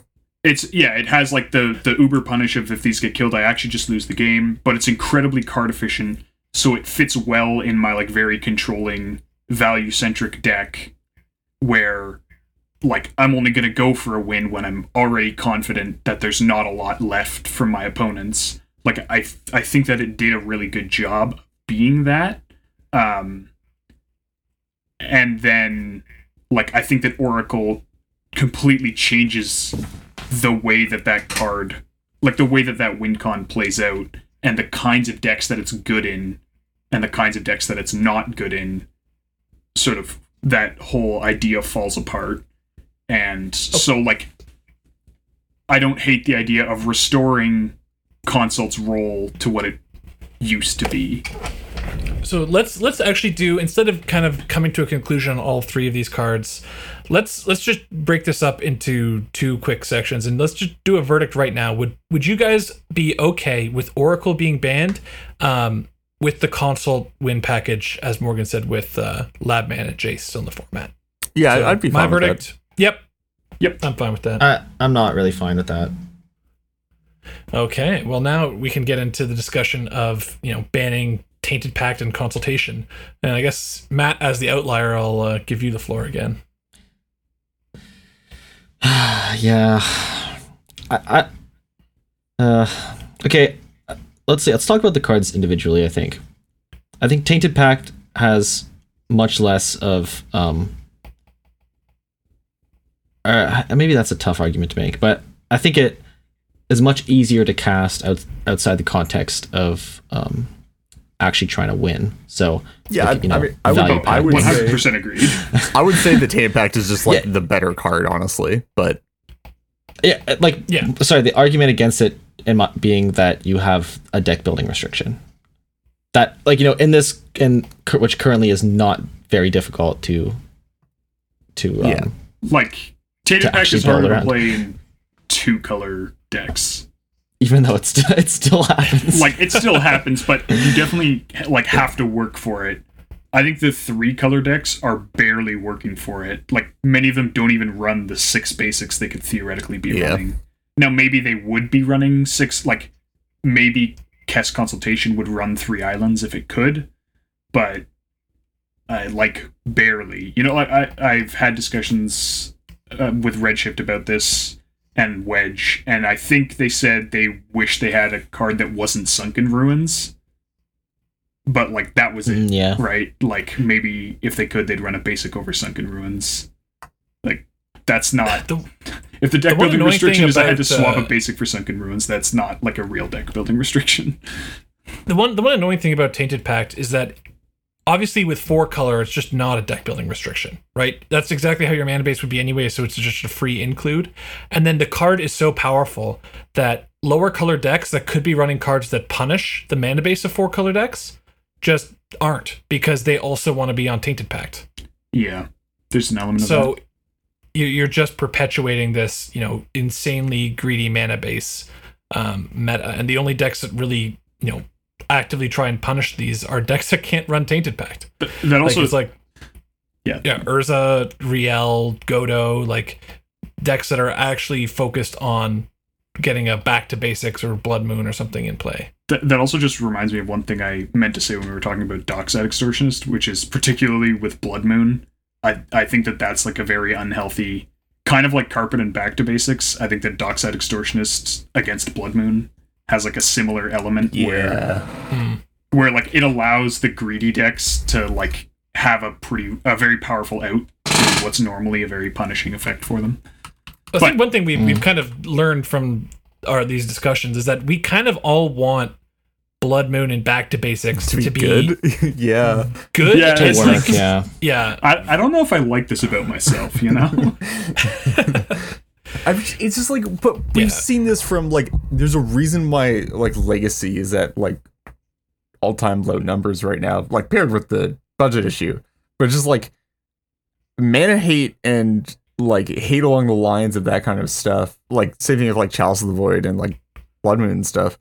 Those are all like healthy parts of a meta, right? It helps punish the like however many like every color meta ball control builds of things, right?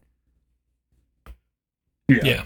And so like when you don't, When your card pool gets so large that mana bases aren't an issue, right? Like you're naturally disincentivized from going to more colors in standard or historic or whatever because the mana just is not good, right? But when the mana, you just have such a large card base that the mana is like perfect. You can do as many colors as you want.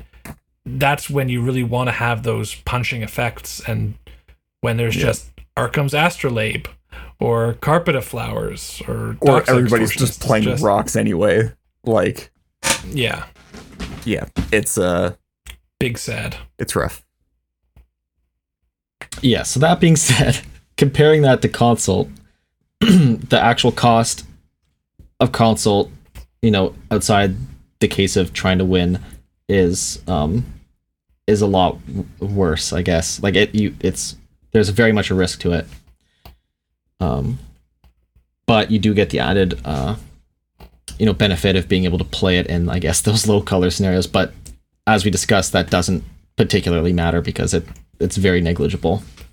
Do people ever value Consult? It's always like a desperation Consult or winning the Have game you heard of a consult. deck called Food Chain? No, but that's a winning the game winning console. game That's not console. a value. I console, guess. I mean, right? okay, I guess the brain freeze was off a console. I mean, that was a wasn't it? winning the game console. That was a winning, yeah. I feel like Food Chain like- would be okay sometimes with consulting for Value Engine. Except then you run over your food chain. Yeah, but if you don't run over the Oracle or the Latman, then you're fine, right? No, you're not. Like, finding a value engine, Consult in the graveyard, hopefully we'll say Tainted Pact in the deck and Oracle in the deck is not where Food Chain wants to Sure. be. Yeah, I think that Demonic Consultation, it's much harder to use for value because you have to, and much harder to use for interaction because you have to declare the piece you want. I think that like it's nice that it has like the quote unquote risk with the top 6 exile, but I think that that's also kind of like I don't think that that's a super healthy balancing factor. Like just, oh, there's a small chance that completely out of your control you just lose the game when you play this card.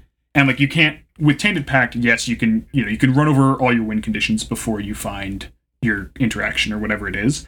But like you can mitigate that by playing a deck with fewer points of, or with more points of failure, right? Or like that requires more pieces to be gone before it actually can't win. But like you can't mitigate the top 6 with Consult. I'm happy with that though. I don't see why you view that as a drawback. Like you lose the skill, but I mean I don't think losing 10% of your right? games because you're unlucky that has nothing to do with skill isn't like a good heuristic. And like I think I think also, you think of it something as like a one with nothing almost, that just you're using it as purely a combo piece, right? Like just one single black mana, exile your whole library that combos with your Thassa's Oracle. But there are times when you will be able to use it as like it will have extra functionality, but it's just not free functionality, right? Like if you're trying to use this to get a Force of Will or something, right? Like you will just lose the game sometime. No, but like, I'm saying that the not free part should be the cards you run over, like, because you actually have some control over how bad it is to run over cards in your deck. You have no realistic control over whether or not the card you named is fifth from the top in your deck. Yeah. Like, so I guess this is also, I thought about this after the last episode when I described cards as not fun, like Tinker for Citadel isn't fun. What I should have said rather than fun is where there's a highly, like it's an effect, Tinker for Citadel, same thing with Consult, where the outcome is highly variable and doesn't leave room for skill in determining the outcome.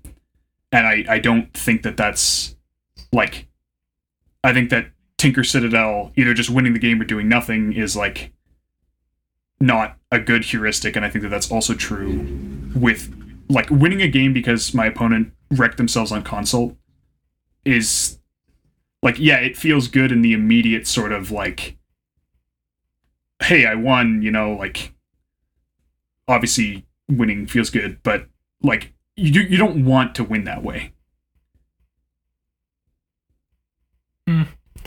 Yeah, I just don't. I don't feel that. Like I don't think it's competitive. I don't think it's winning that way feels anti-competitive in my view.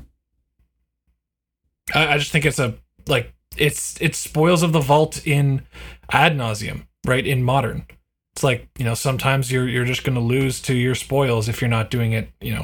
Sometimes you just get unlucky, and that's the price to pay when you're going to play a card that's very powerful. So a single black mana put a card from your deck into your hand. I think like Morgan's point was more like, imagine like Spoils of the Vault, except if Spoils of the Vault also had like, also at the beginning of this, flip a d6 and you take that much damage as soon as you start.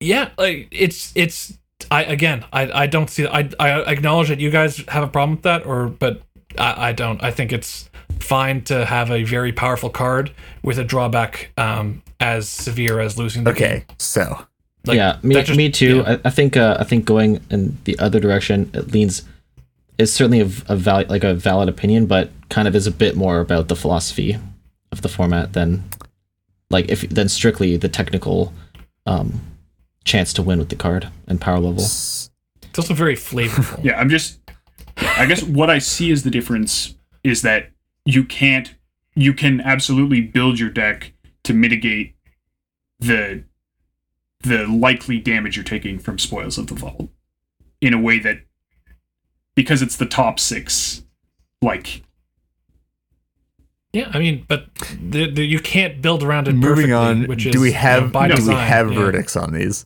But you can't build around Consult at all, really, is what I mean. Like, you can't build around that 6% chance at all, more or less, is my view. But anyways. Yeah, and then I think one point that hasn't, or maybe got mentioned kind of slightly, but the fact that you can Tainted Pact for your Oracle, and in many shells have the ability to Tainted Pact again, and maybe that's a Kess or it's a Breach or whatever, but the fact that it works towards assembling the combo in like unreasonable scenarios is I think where I kind of have to say that I'd like to see these cards go. Yeah, Tainted Pact's definitely an issue. Okay, my take is ban Tainted Pact, ban Oracle. I'm fine with Consult staying in the format, same with Labman and Jace. I just think, Oracle too strong, even with just Oracle Consult. I don't like that. The things you can do with just like, backups in Food Chain, one card win con and cast. Like, not a fan. But I also I think Tainted Pact, I would rather, even though I'd be fine as a win con with Jace, Labman, Tainted Pact Consult in the format, I just do not like how good Tainted Pact is, and we talked about the effects on mana hate and I think mana bases, and I would like to see that gone. Yeah, that's a reasonable I think- compromise that I'm definitely down to I'm okay. agree with. Okay with Tainted Pact in the format if Oracle's not. I think I'm more in favor of the Woodcon shell just because it's this nice alternative for slower decks. So I think it's like either you ban Oracle or you ban Tainted plus Consult. Okay, I'm curious. I guess Matt and Lyndon, you guys seem to be thinking that Tainted Pact is like. If you can only ban one card, is it Tainted Pact or is it Oracle?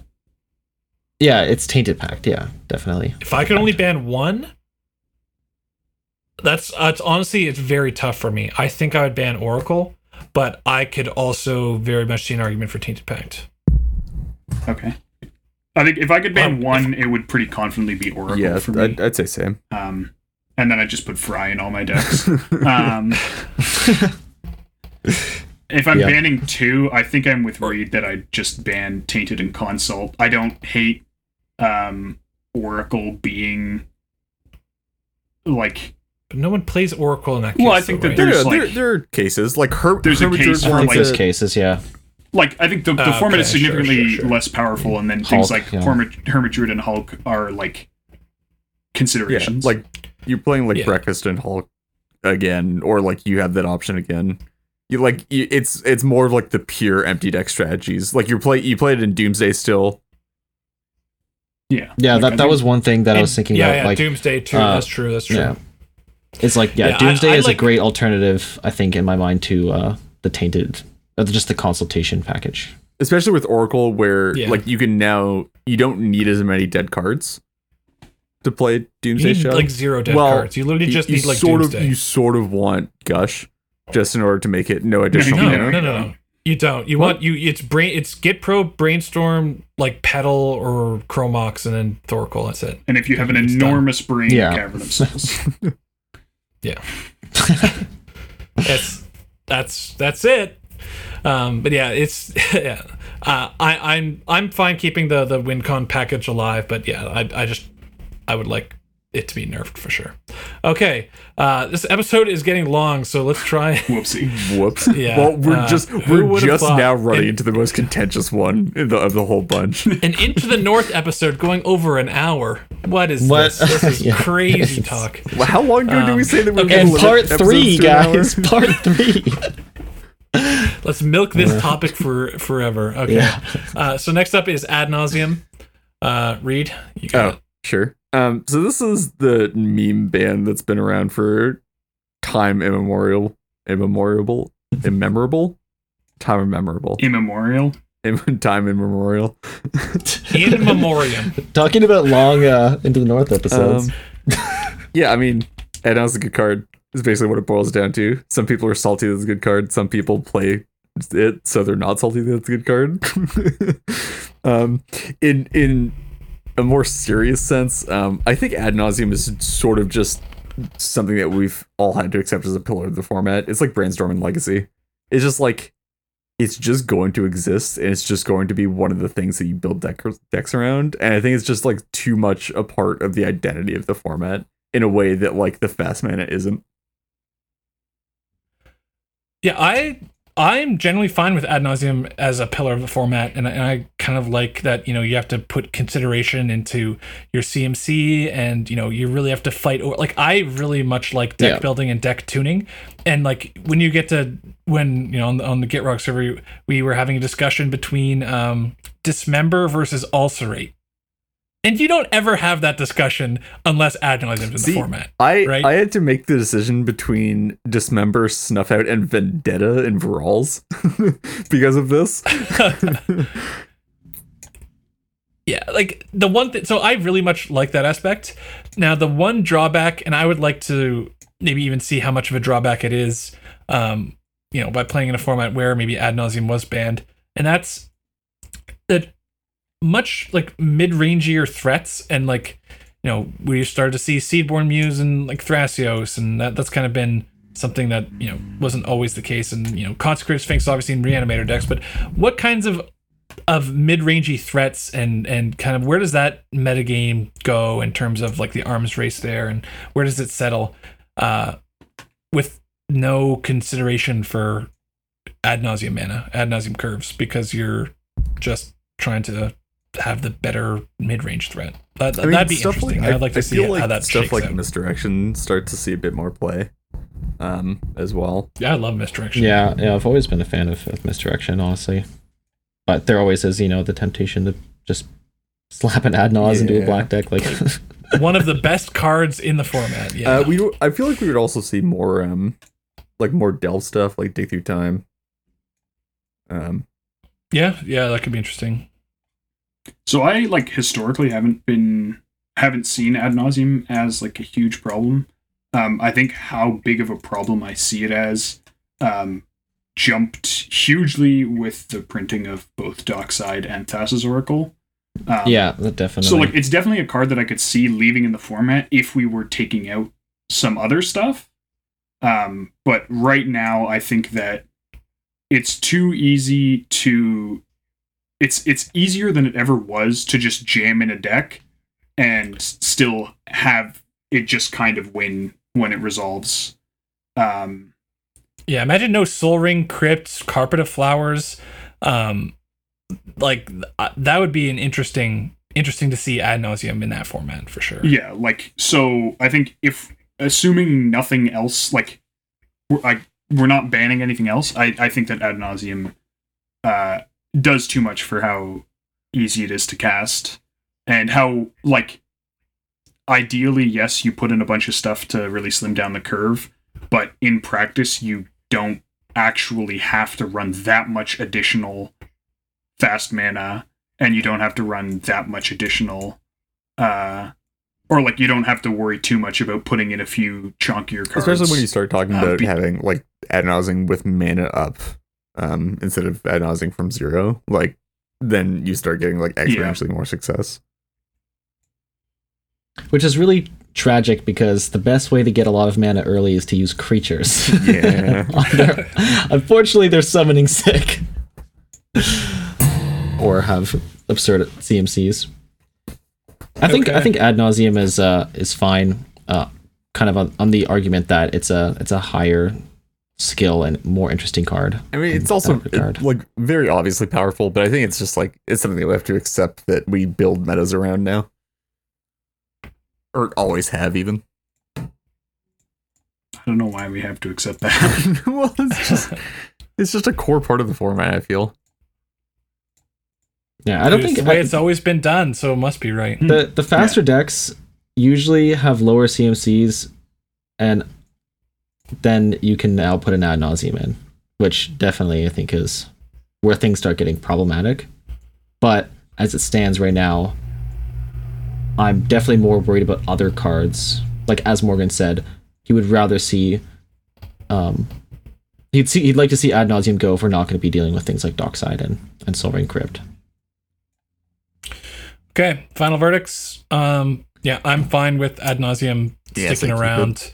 But I do agree that I would like to see the cards that enable it gone over it. And then I would also be fine to see and play around in the format that doesn't have ad nauseum, where these other cards maybe. If we stipulate that those cards aren't going, you're just presented with the question: would you like to ban ad nauseum or no?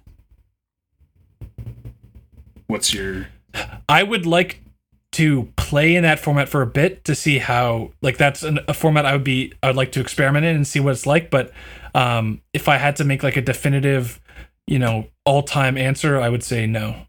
I'd like it to stay.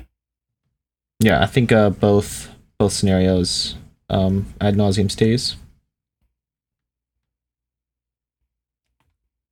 I think if we're not banning anything, in my mind, ad nauseum goes. I wouldn't have said that when, even before Oracle, when there was when it was the obvious counter to things like Shuffle Hulk, or one of the counters.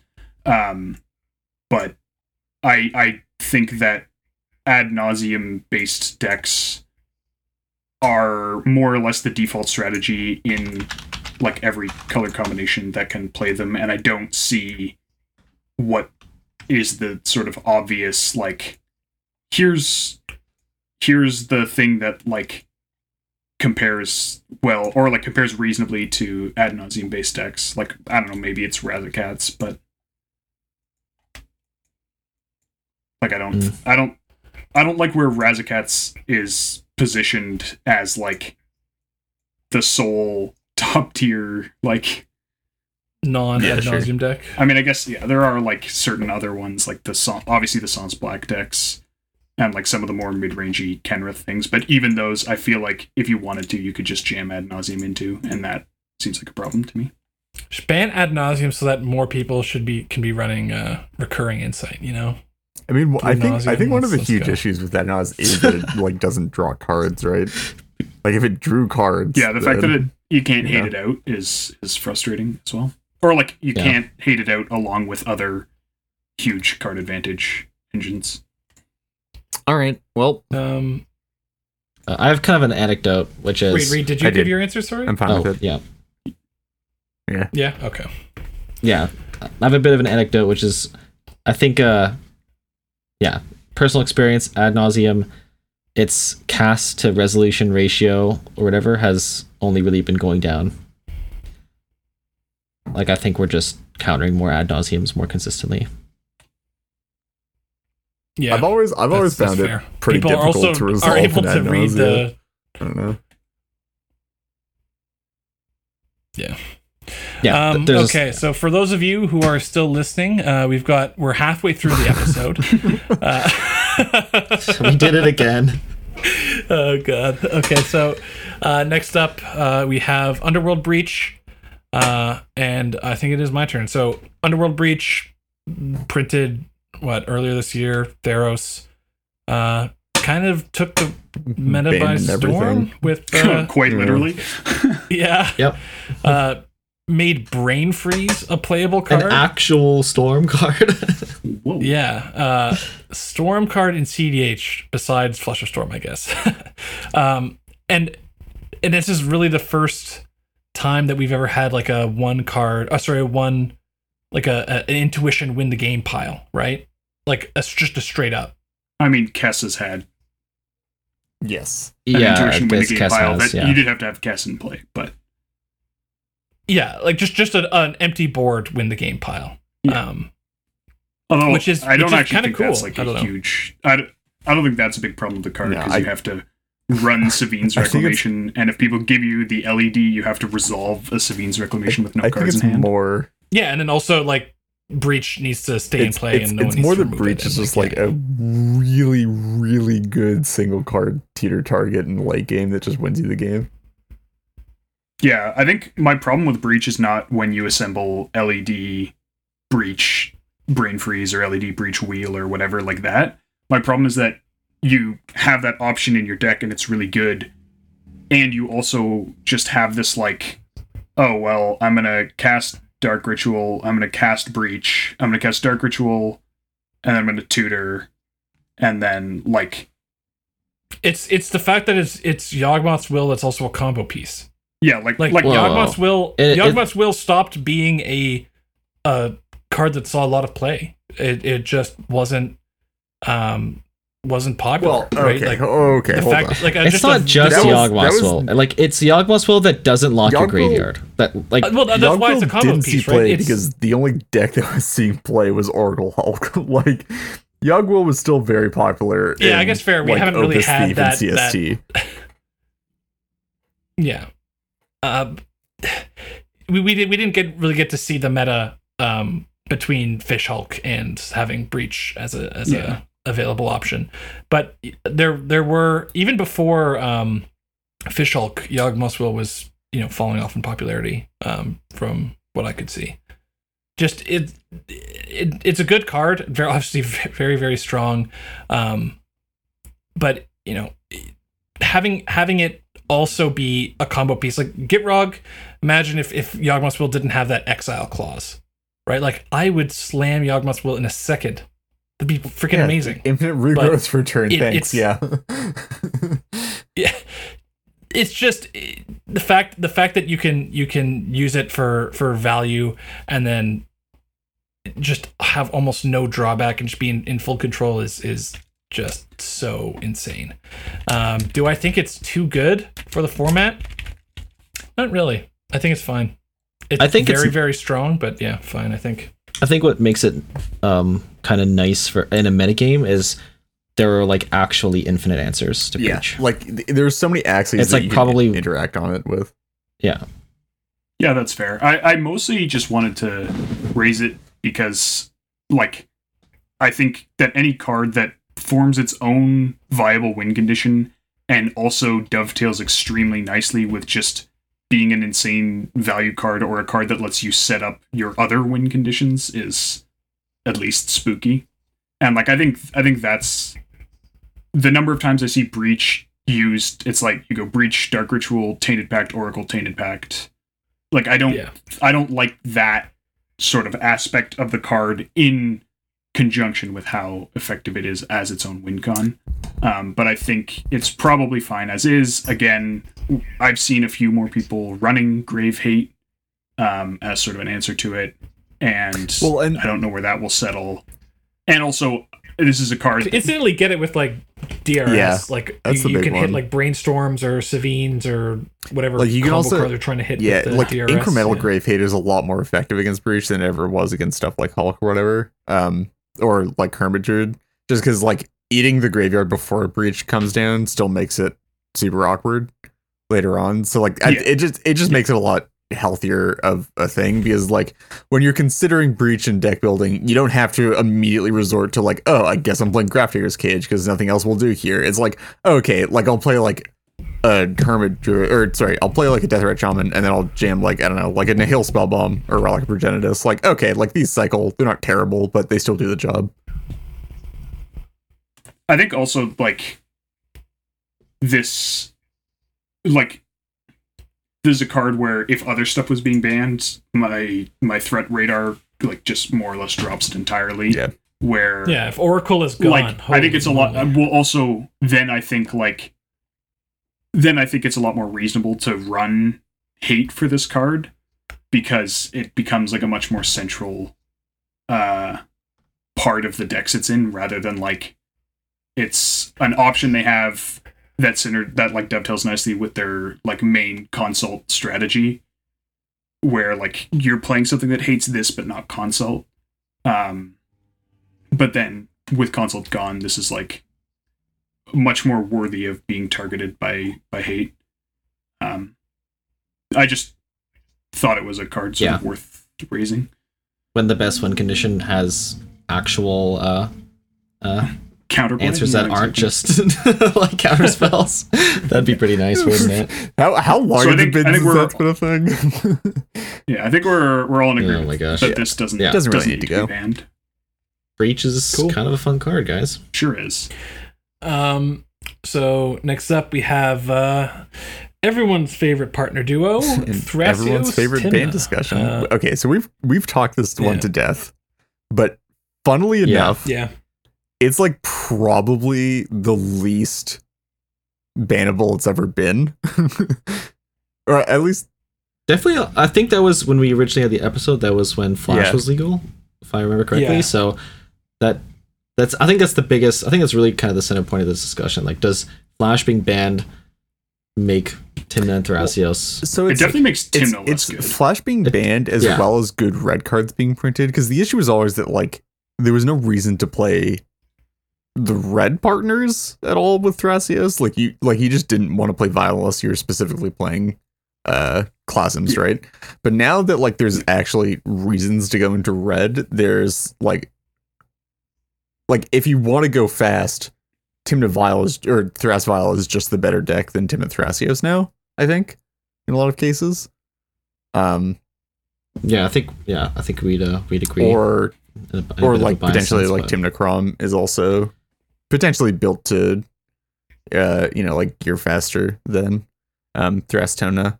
So like I think now that they're actual like it's not like the meta's not completely centralized around one deck. There's like a bit of leeway. I think there's like, and with the addition of more cards and more color balancing, it's like, see what I think is your point is definitely correct, right? Thrasios Timna is no longer the central deck, because in our episode we were discussing, if you could only ban one, which would you ban, right? Because banning one would be an answer. You can't ban one now. It's too You can't ban diversified one. within their things. Yeah, you'd have to ban both, which is what but honestly, the meta has diversified away from just Thrasios Timna, but It's Thrasios and Timna have not gone anywhere. Yeah. Yeah, Thrasios and Timna together have dropped in numbers, but it's arguable that Thrasios Timna of individual occurrence Well, has so probably yes, but gone I think up. that's like it's now less about like, oh my god, the combined power of like having 4 colors plus 2 value engines, the command zone plus whatever else. It's less about that now and more problem of just more colors is bad for the format, right? Yeah. I mean, I think it's more colors with cards that are very, very good. If Thrasios and on Timna Zone are is gone, not great. what are the good Right. 4-color decks? Like Thrasios on Zone Sorry? is not great right now. Are you saying like Thrasios Vile wouldn't be viable if Timna was No, banned? No, I'm Or like saying some that other Thrasios Thrasios isn't a 4-color particularly right? valuable card in that deck. Like it's nice. No, it's nice it's to have, definitely but a like, valuable card in many iterations of many decks. yeah, like, sure. Yeah. Like yeah. there is still very much like the whole like mid-range Seedborn Muse Thrasios training grounds. Like that's still Yeah, a deck. But yeah, I think now like banning one is much less appealing. And I think that also a point that I brought up in an older episode would also be true here, which is that like if what we're trying to fight is generically strong, advantage generating, high color commanders, yes, Kenrith is worse than Timna and Thrasios due to his higher cost, but I think that it would still have a very unhealthy thing going on where like for a lot of archetypes it's just correct to jam them in Kenrith, Yeah.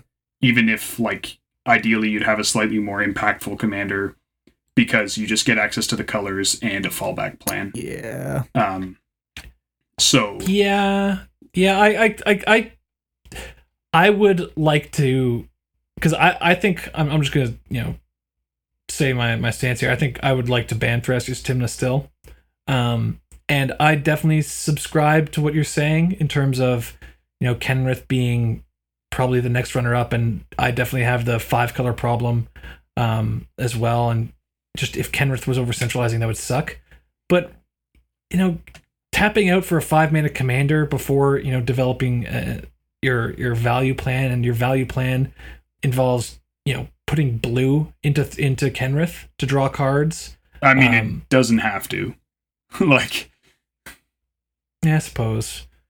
Like, yeah, I think I'd agree that you'd probably want to get rid of Kenrith as well, but I think I'd have to see that play out first. Especially with the whole like dockside and Kenrith Yeah, is it's kind of a just match made in disgusting. heaven in many ways. Yeah, I think that maybe we missed that point. Actually, it's kind of funny that you mention it. But Kenrith, I think, is kind of like the dockside deck right now, more than any other deck.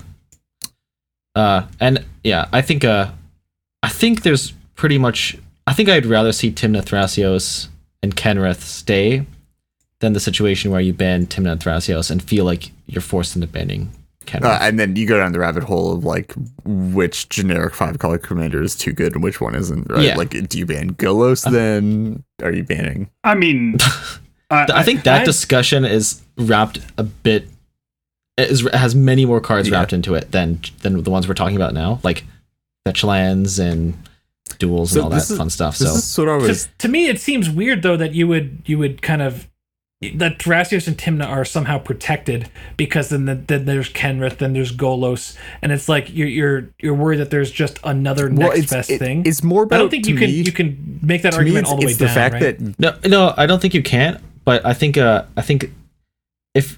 only viable mindset towards banning Thrasios and Timna would be for a diversity point. And if you're going down that train of thought, then you're kind of, if you only ban Thrasios and Timna, it seems like you're kind of disregarding the real problem. well, so I guess what I'm saying is that like I think that if you ban Thrasios, Timna, and Kenrith, then for many strategies, you are faced with like a very real question of whether or not the additional colors are worth the sacrifice you're making in the commander department.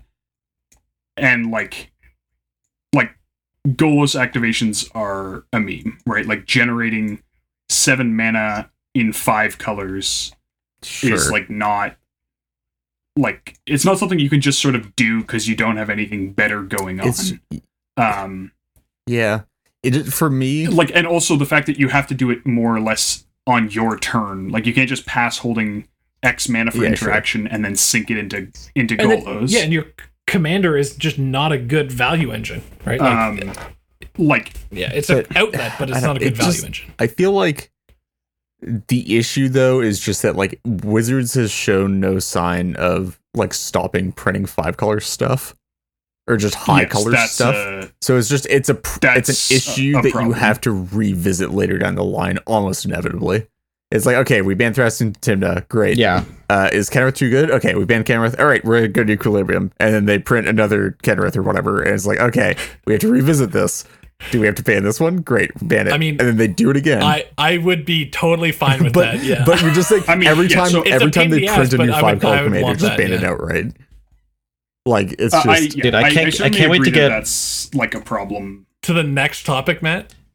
Huh? To the next, our next. No, I was gonna make a joke. I was gonna say I can't wait for more preset release bans. Yeah, I just personally, I think my opinion on this is, I think especially now compared to previously when we've talked about this, I think banning Tymna and Thrasios or 5-color commanders or whatever is a treatment of a symptom rather than the core issue, which is that higher colors have no meaningful counterplay.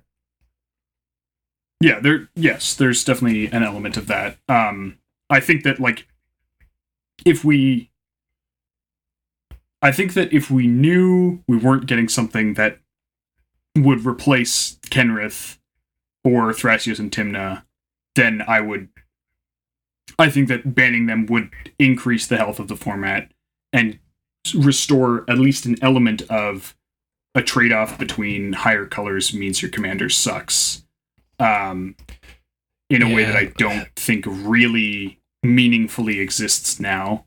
But obviously, they're just like... The biggest problem with 5-color, it just also has to do with design. From Magic Design, where you can't get too dialed in to do interesting things in 5-color, right? So your commanders are inherently generic, and then it just boils down to what is the best generic commander to jam all my generic good cards into. Yes. Right? So you really do have to answer the problem as either, you're just going to have to keep banning all these 5-color cards and banning the next best generic value engine. Well, I guess what I would say really is address something that allows them to do that. All I'm saying is it does matter how good that best generic 5-color commander is. Which is why I would be fine banning Kenrith and not banning Golos or Sisay Weatherlight Captain or Morophon Lil. Yeah. Okay. Final verdict. I'm fine with them currently. I think that the thing that we're talking about next would solve the issue better. Yeah, keep them in. No caveats. Doesn't matter about the next discussion. I just say we keep them. If we knew they weren't going to be replaced in the short term, I would say ban, but there's no way of knowing that, so I don't think it's healthy to just play whack-a-mole with the best high-color commander for the rest of time. I love whack-a-mole, and I think we should be playing whack-a-mole nonstop. Ban Thrasios, Tymna, ban Kenrith, and ban whatever new generic value commander they print if it's Lyndon, are you retiring something from this? Are you one of the lead designers for current standard? Dude, no, I let that slip. Oh no, spoilers. As we clear the 2-hour mark. All right. Yeah. So Fetchlands. You were hinting about a lot. I've been a proponent for this ban for ages at this point. Literal years. Fetches need to go. Fetches just Fetches just enable consistent mana bases, which are a downfall of formats when you can't do stuff like Blood Moon them effectively. because you just always have basics if you need them. It's annoying. Needs to go. You're should just be a allowed to Gitrog play hater. off-color fetches only. Okay, I don't want to go Ban down dual lands, man. Ban you can dual only lands. play the. It doesn't solve the problem. Yeah, I think. I think. How would that not solve the problem? Because shocks exist. No, like I meant all dual typed lands, not just Oh, duals. okay. Dual typed lands. Yeah. I was like very confused. I was like, dude, Morgan is all in on 5-color basics, man. Sorry, Matt. Yeah, you were saying something. I was gonna say I don't want to go down the rabbit hole of like the hybrid fetch land rule sets where like you can only play off color fetches or whatever. I think I come from this from a bit of a higher level where I think it's competitive to have. I think it's competitive to have high color or many color decks and the availability of cards in competitive decks. Yeah. I think that these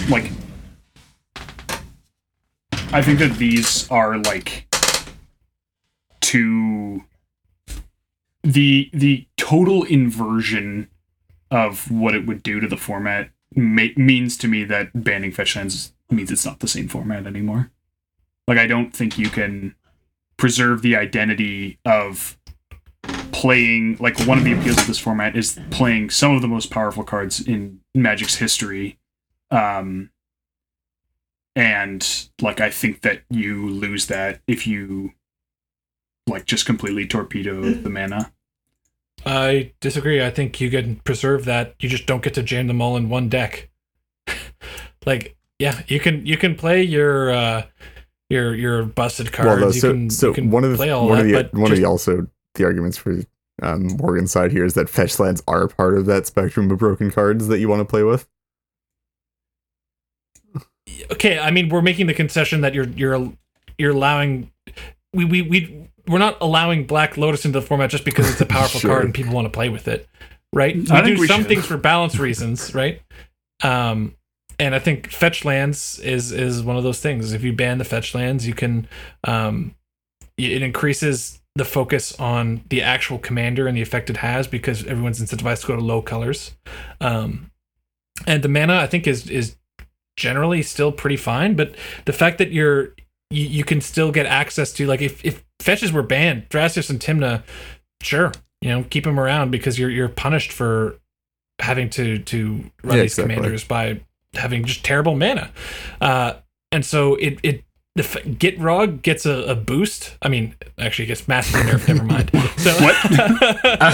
Gitrog definitely changes. some non-fetch land reliant 2-color deck gets a massive I mean, boost. I think it kills. What I mean is, like, I think it kills many of the existing archetypes. Like, I don't think Food Chain survives meaningfully. Well, you can play 3-color food chain. Yeah, 3-color food chain's Can fine. you? Yeah, like With, it's like- just not as good. Where, like, you have to be consistently producing green to play the dorks, and then, like, black and blue for the rest of the deck to work. Like, it doesn't seem. I think that's 3-color with the mana available outside of fetches. 3-color is totally viable. I would agree. Like, you're not going to be able to splash fucking I mean, Doomsday. I think the problem is that, like, Necropotence. it makes it right, which slows the deck down, which removes the only thing it has going. No, but everything else Yeah. slows down as well. No, not being able to run Necropotence but is not Every deck being, like, everything else slows down as well doesn't make it easier sorry, I'm not wording this well, but I think that if you hurt every deck's speed equally, it's the fast decks that get punished the most. Mm. But you don't hurt every deck speed equally. You hurt the more colors decks. It's more colors. You get to run better cards, and maybe there's consideration. Like maybe if you want to run Well, also, a like, strong... can you play Tainted Pact in Food Chain still with no fetch lands? Yeah, 3-color? I think so, right? Actually, I haven't actually looked at it because I was thinking of 2-color with all the fetch lands and Gitrog. Obviously, that helps, right? So I guess without fetch lands, Yeah, that might I be haven't tried awkward. to do the 3-color tainted pact mana base. But you're saying we've got to preserve things like food chain. Weren't you pro tainted consult ban? Like that just kills food chain, doesn't it? No, I think that there are other, like, I think that food chain Corvold, for example, is still like a viable thing, as is food chain Prosh. With those cards gone. Okay. I think I think those decks are still viable, like with the fetch thing. I don't know. I think 3-color is. I don't think I'm still changing any minds, and like I've accepted that for a long time. But I will also say one of the other benefits of banning fetch lands is from a logistics standpoint. No shuffling. Oh yeah, so good, so much better. Oh my god, it makes the format so much more playable.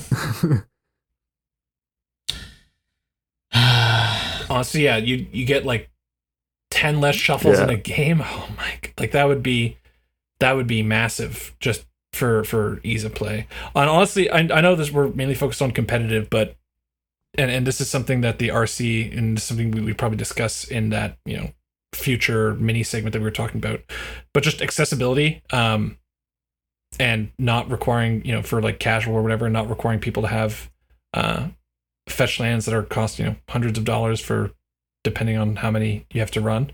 Like that seems like a mini plus or something to consider, that we can talk about next time. But all right, yeah, we have verdicts, because I'm always for banning fetches. Yep, I'm pro ban fetch. Keep them in. Neat. Split. All right, I think we have to do the next two pretty quickly, because which is good, because we'll probably be revisiting these in our mini topic later. Honestly, I think the next one's more interesting than the first one, but whatever. If that helps you guys. So, first up, we've got Drannith Magistrate. Just I don't think any CDH player enjoys having Drannith in the format.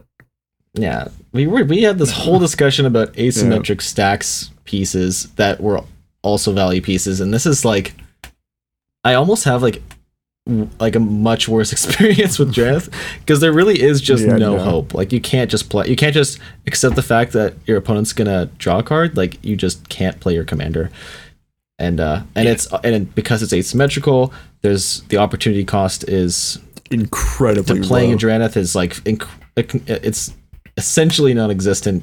Like you curve Drannith into your commander. Like you can tutor it. You can play it's a creature. You can just slam it out off of any creature tutor.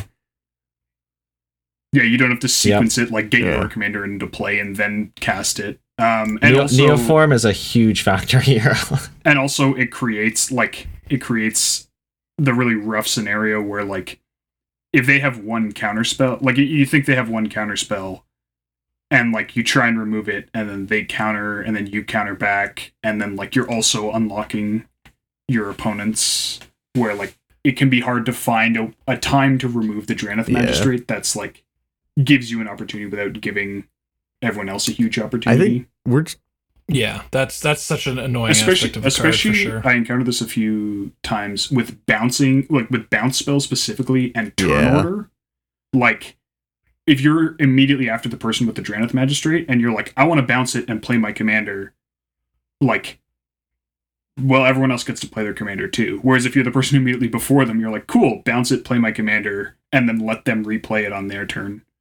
And it just creates like an unhealthy dynamic based on turn order, which is like not something that I want to be dictating a lot of dynamics in my games, if possible.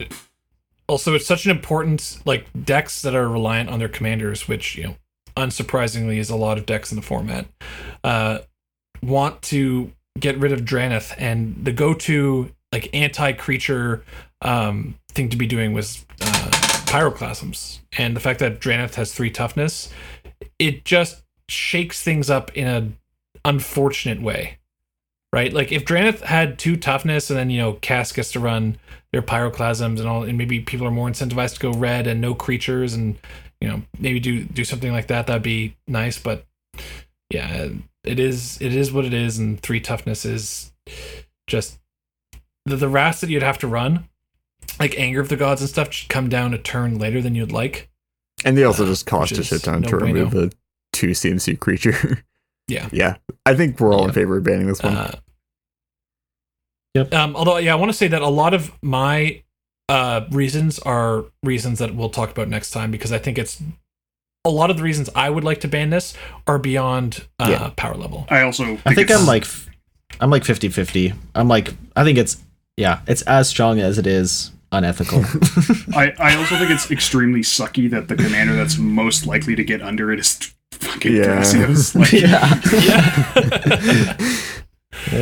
Yeah, that's ain't Tragic. that the truth. Another Okay. staple for Thrasios Timna. Yep. Dude, Drannith just makes Daretti all the more, just gives him exactly, that's what Daretti needed, is Drannith Magistrate. Okay, so verdict, ban. man.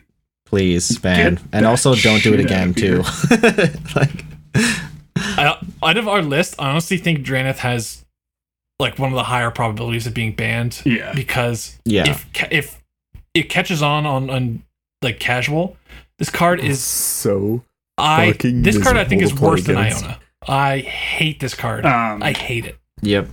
Yeah. Our final card on our list. So, if you guys, all 2 of you still with us. Also, Drannith doesn't. The card was printed to hate on the friggin' companions, and it doesn't Yeah. even work anymore because they changed the rules. Dude, imagine I'm running Command Beacon as a way to play around Drannith. What does the world come to, man? This is awful. Hey, at least it draws a card, right?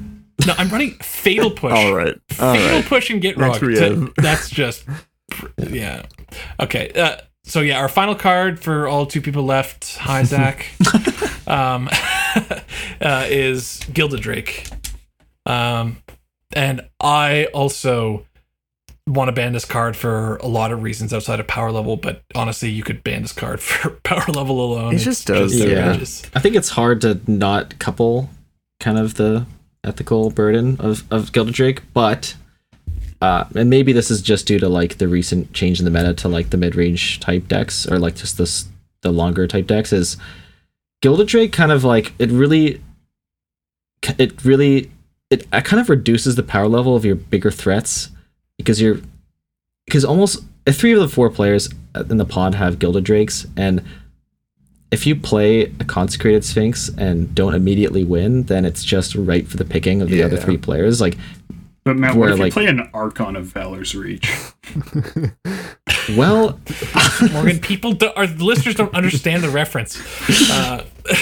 No, yeah, we've been playing a bunch of games, and we had a game where okay. Also, speaking of like Phantasmal Image with Dockside, Phantasmal Image Gilded Drake to Gilded Drake back something that's been Gilded Drake from you, to copy someone's Gilded Drake to steal a threat they've stolen, like, or just to copy. It's just things are getting so degenerate, and a lot of it has to do with Gilded Drake. But we had a game where I had an Archon of Valor's Reach on instance, and then our friend Dave, he Fimaged it and metamorphed it, so it locked out sorceries and artifacts.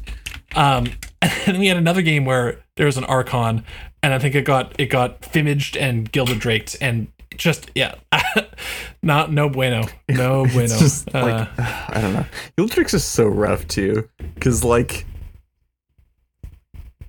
there's yeah. no downside to running it. It's the best removal spell and also and, mid-range like, also threat in the whole play. thing, like, so Matt was saying earlier, like, you don't want to play like, oh, I don't want to play my Consecrated Sphinx because it could get draked. It's like even the same for like, oh, I don't want to play my fucking Faber Elder because it's gonna get draked. Like, yeah, Fable Elder's right at the threshold for me where it's like, I have to run it.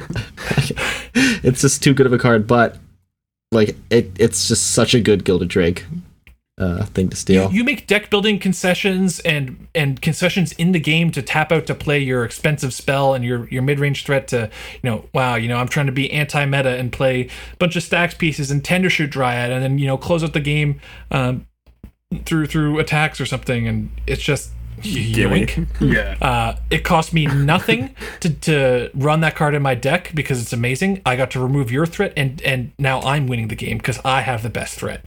Like, that aspect of it is just so awful in my opinion. It just pushes everything towards spells and the fact that decks run Homeward Path is And I mean, it's also unconscionable. And I think like well, it's also go ahead. reserve list, but yeah, continue. $300 I think, like, now. Yikes. if you look at the effects that, or like the spells that accomplish a somewhat similar effect, like you have like Fractured Identity, which yes hits non-land permanents, not creatures, but is 5 mana for like exile something and make a copy of it. So it puts it into play for every opponent, I'm pretty sure. Yeah, of the that's player. true. That's true. In you have like Mythos of Aluna, where like if you spend red, green, blue, blue, you can create a token copy of the creature that then fights the original, but I mean that doesn't necessarily kill it. Supplant Form is 6 mana and it bounces it and you make a copy of it. Now it can target your own stuff, but like these effects are all just so much more mana than Gilded Drake. It's And- like Phantasmal and, like, Image yeah. stapled to a copy of Song of the Dryads, or I guess Darksteel Mutation. You know, you just invalidate their commander, make it impossible to recast, and then get a copy. Right, like you're removing it, invalidating it, and getting a copy. It's too much for 2 mana. Too much. Yeah, clearly balanced for a format where a 3/3 flyer is an actual reasonable like trade. Yeah. It's honestly barely even relevant when you have like a Tymna in play. Yeah. It's like, oh, I guess you took my Feyburrow, but now I get a draw card. It's like, well, that And, like, Feyburrow is half the probably time- doing you more favors than exactly. that card. Yeah. I don't know how much more there is to be said about Gilded Drake, but yeah, it's just also so accessible with Neoform and all these dumb packages. And you know, sneak peek for the next episode. I think the major reason I would like this ban has to do with commanders, like the effect it has on commanders. So we'll elaborate on that next time. But unless anyone else has anything to say, I think we'll just give verdicts. Ban. Bannerino. Bant. It is pretty good in Memes. Bant. It's like the only good rule spell in Bant. Okay, so no gut check, no listener questions. We've gone long enough, taken up enough of your time. Yeah, look out for, I don't know if we'd call it a part 3 or whatever, but Yeah, we part can 3 discuss of some- our 6-part series. We should just get the episodes out. Like, just Yeah, reserve can we the get Netflix slots. to pick us up for For season 2. Classic 4-part trilogy. right? Into the ban list. Deathly Hallows Part 2. Man. Oh my Let's God. go. No, the ban real name list, is an The Hobbit Part unexpected 3. journey, the ban list. Yeah. The Battle of There's a Five 50-50 Armies. chance that when I'm posting this episode is going to be the ban list episode part 2, part 1. Yeah. Just keep subparting didn't we it. promise it would be a 2-parter at the end of last episode? Yeah, so we're definitely doing part 2, part 1. I like it. Okay. So that about wraps it up for this episode. If you guys would like to reach out to us with any questions, comments, or concerns, you can contact us on Twitter at Into the North Pod, via our email, intothenorthpodcast@gmail.com, or on our Discord server, the invite link for which can be found in the description for this episode. An extra special thanks to all of our patrons who help cover the expenses for our show and allow us to work towards improving the quality of the podcast. If you too would like to become a Patreon, we are at patreon.com/intonorthpodcast. Another way you can support us is via our TCG affiliate link. TCG Player affiliate link, as we mentioned at the top of the show. Anytime you want to purchase something from TCG Player, if you use our affiliate link, which will be in our description for the podcast on your whatever podcast player you're using or on YouTube, a portion of your purchase goes towards supporting the podcast, which is much appreciated. Thank you as always to the band Vox Cadre for our lovely podcast music, to Nate Slover for our equally lovely podcast logo, and to our long-suffering podcast editor Roadkill. Next episode will be out in 2 weeks. Until then, see ya. See ya. Bye. Have a good one.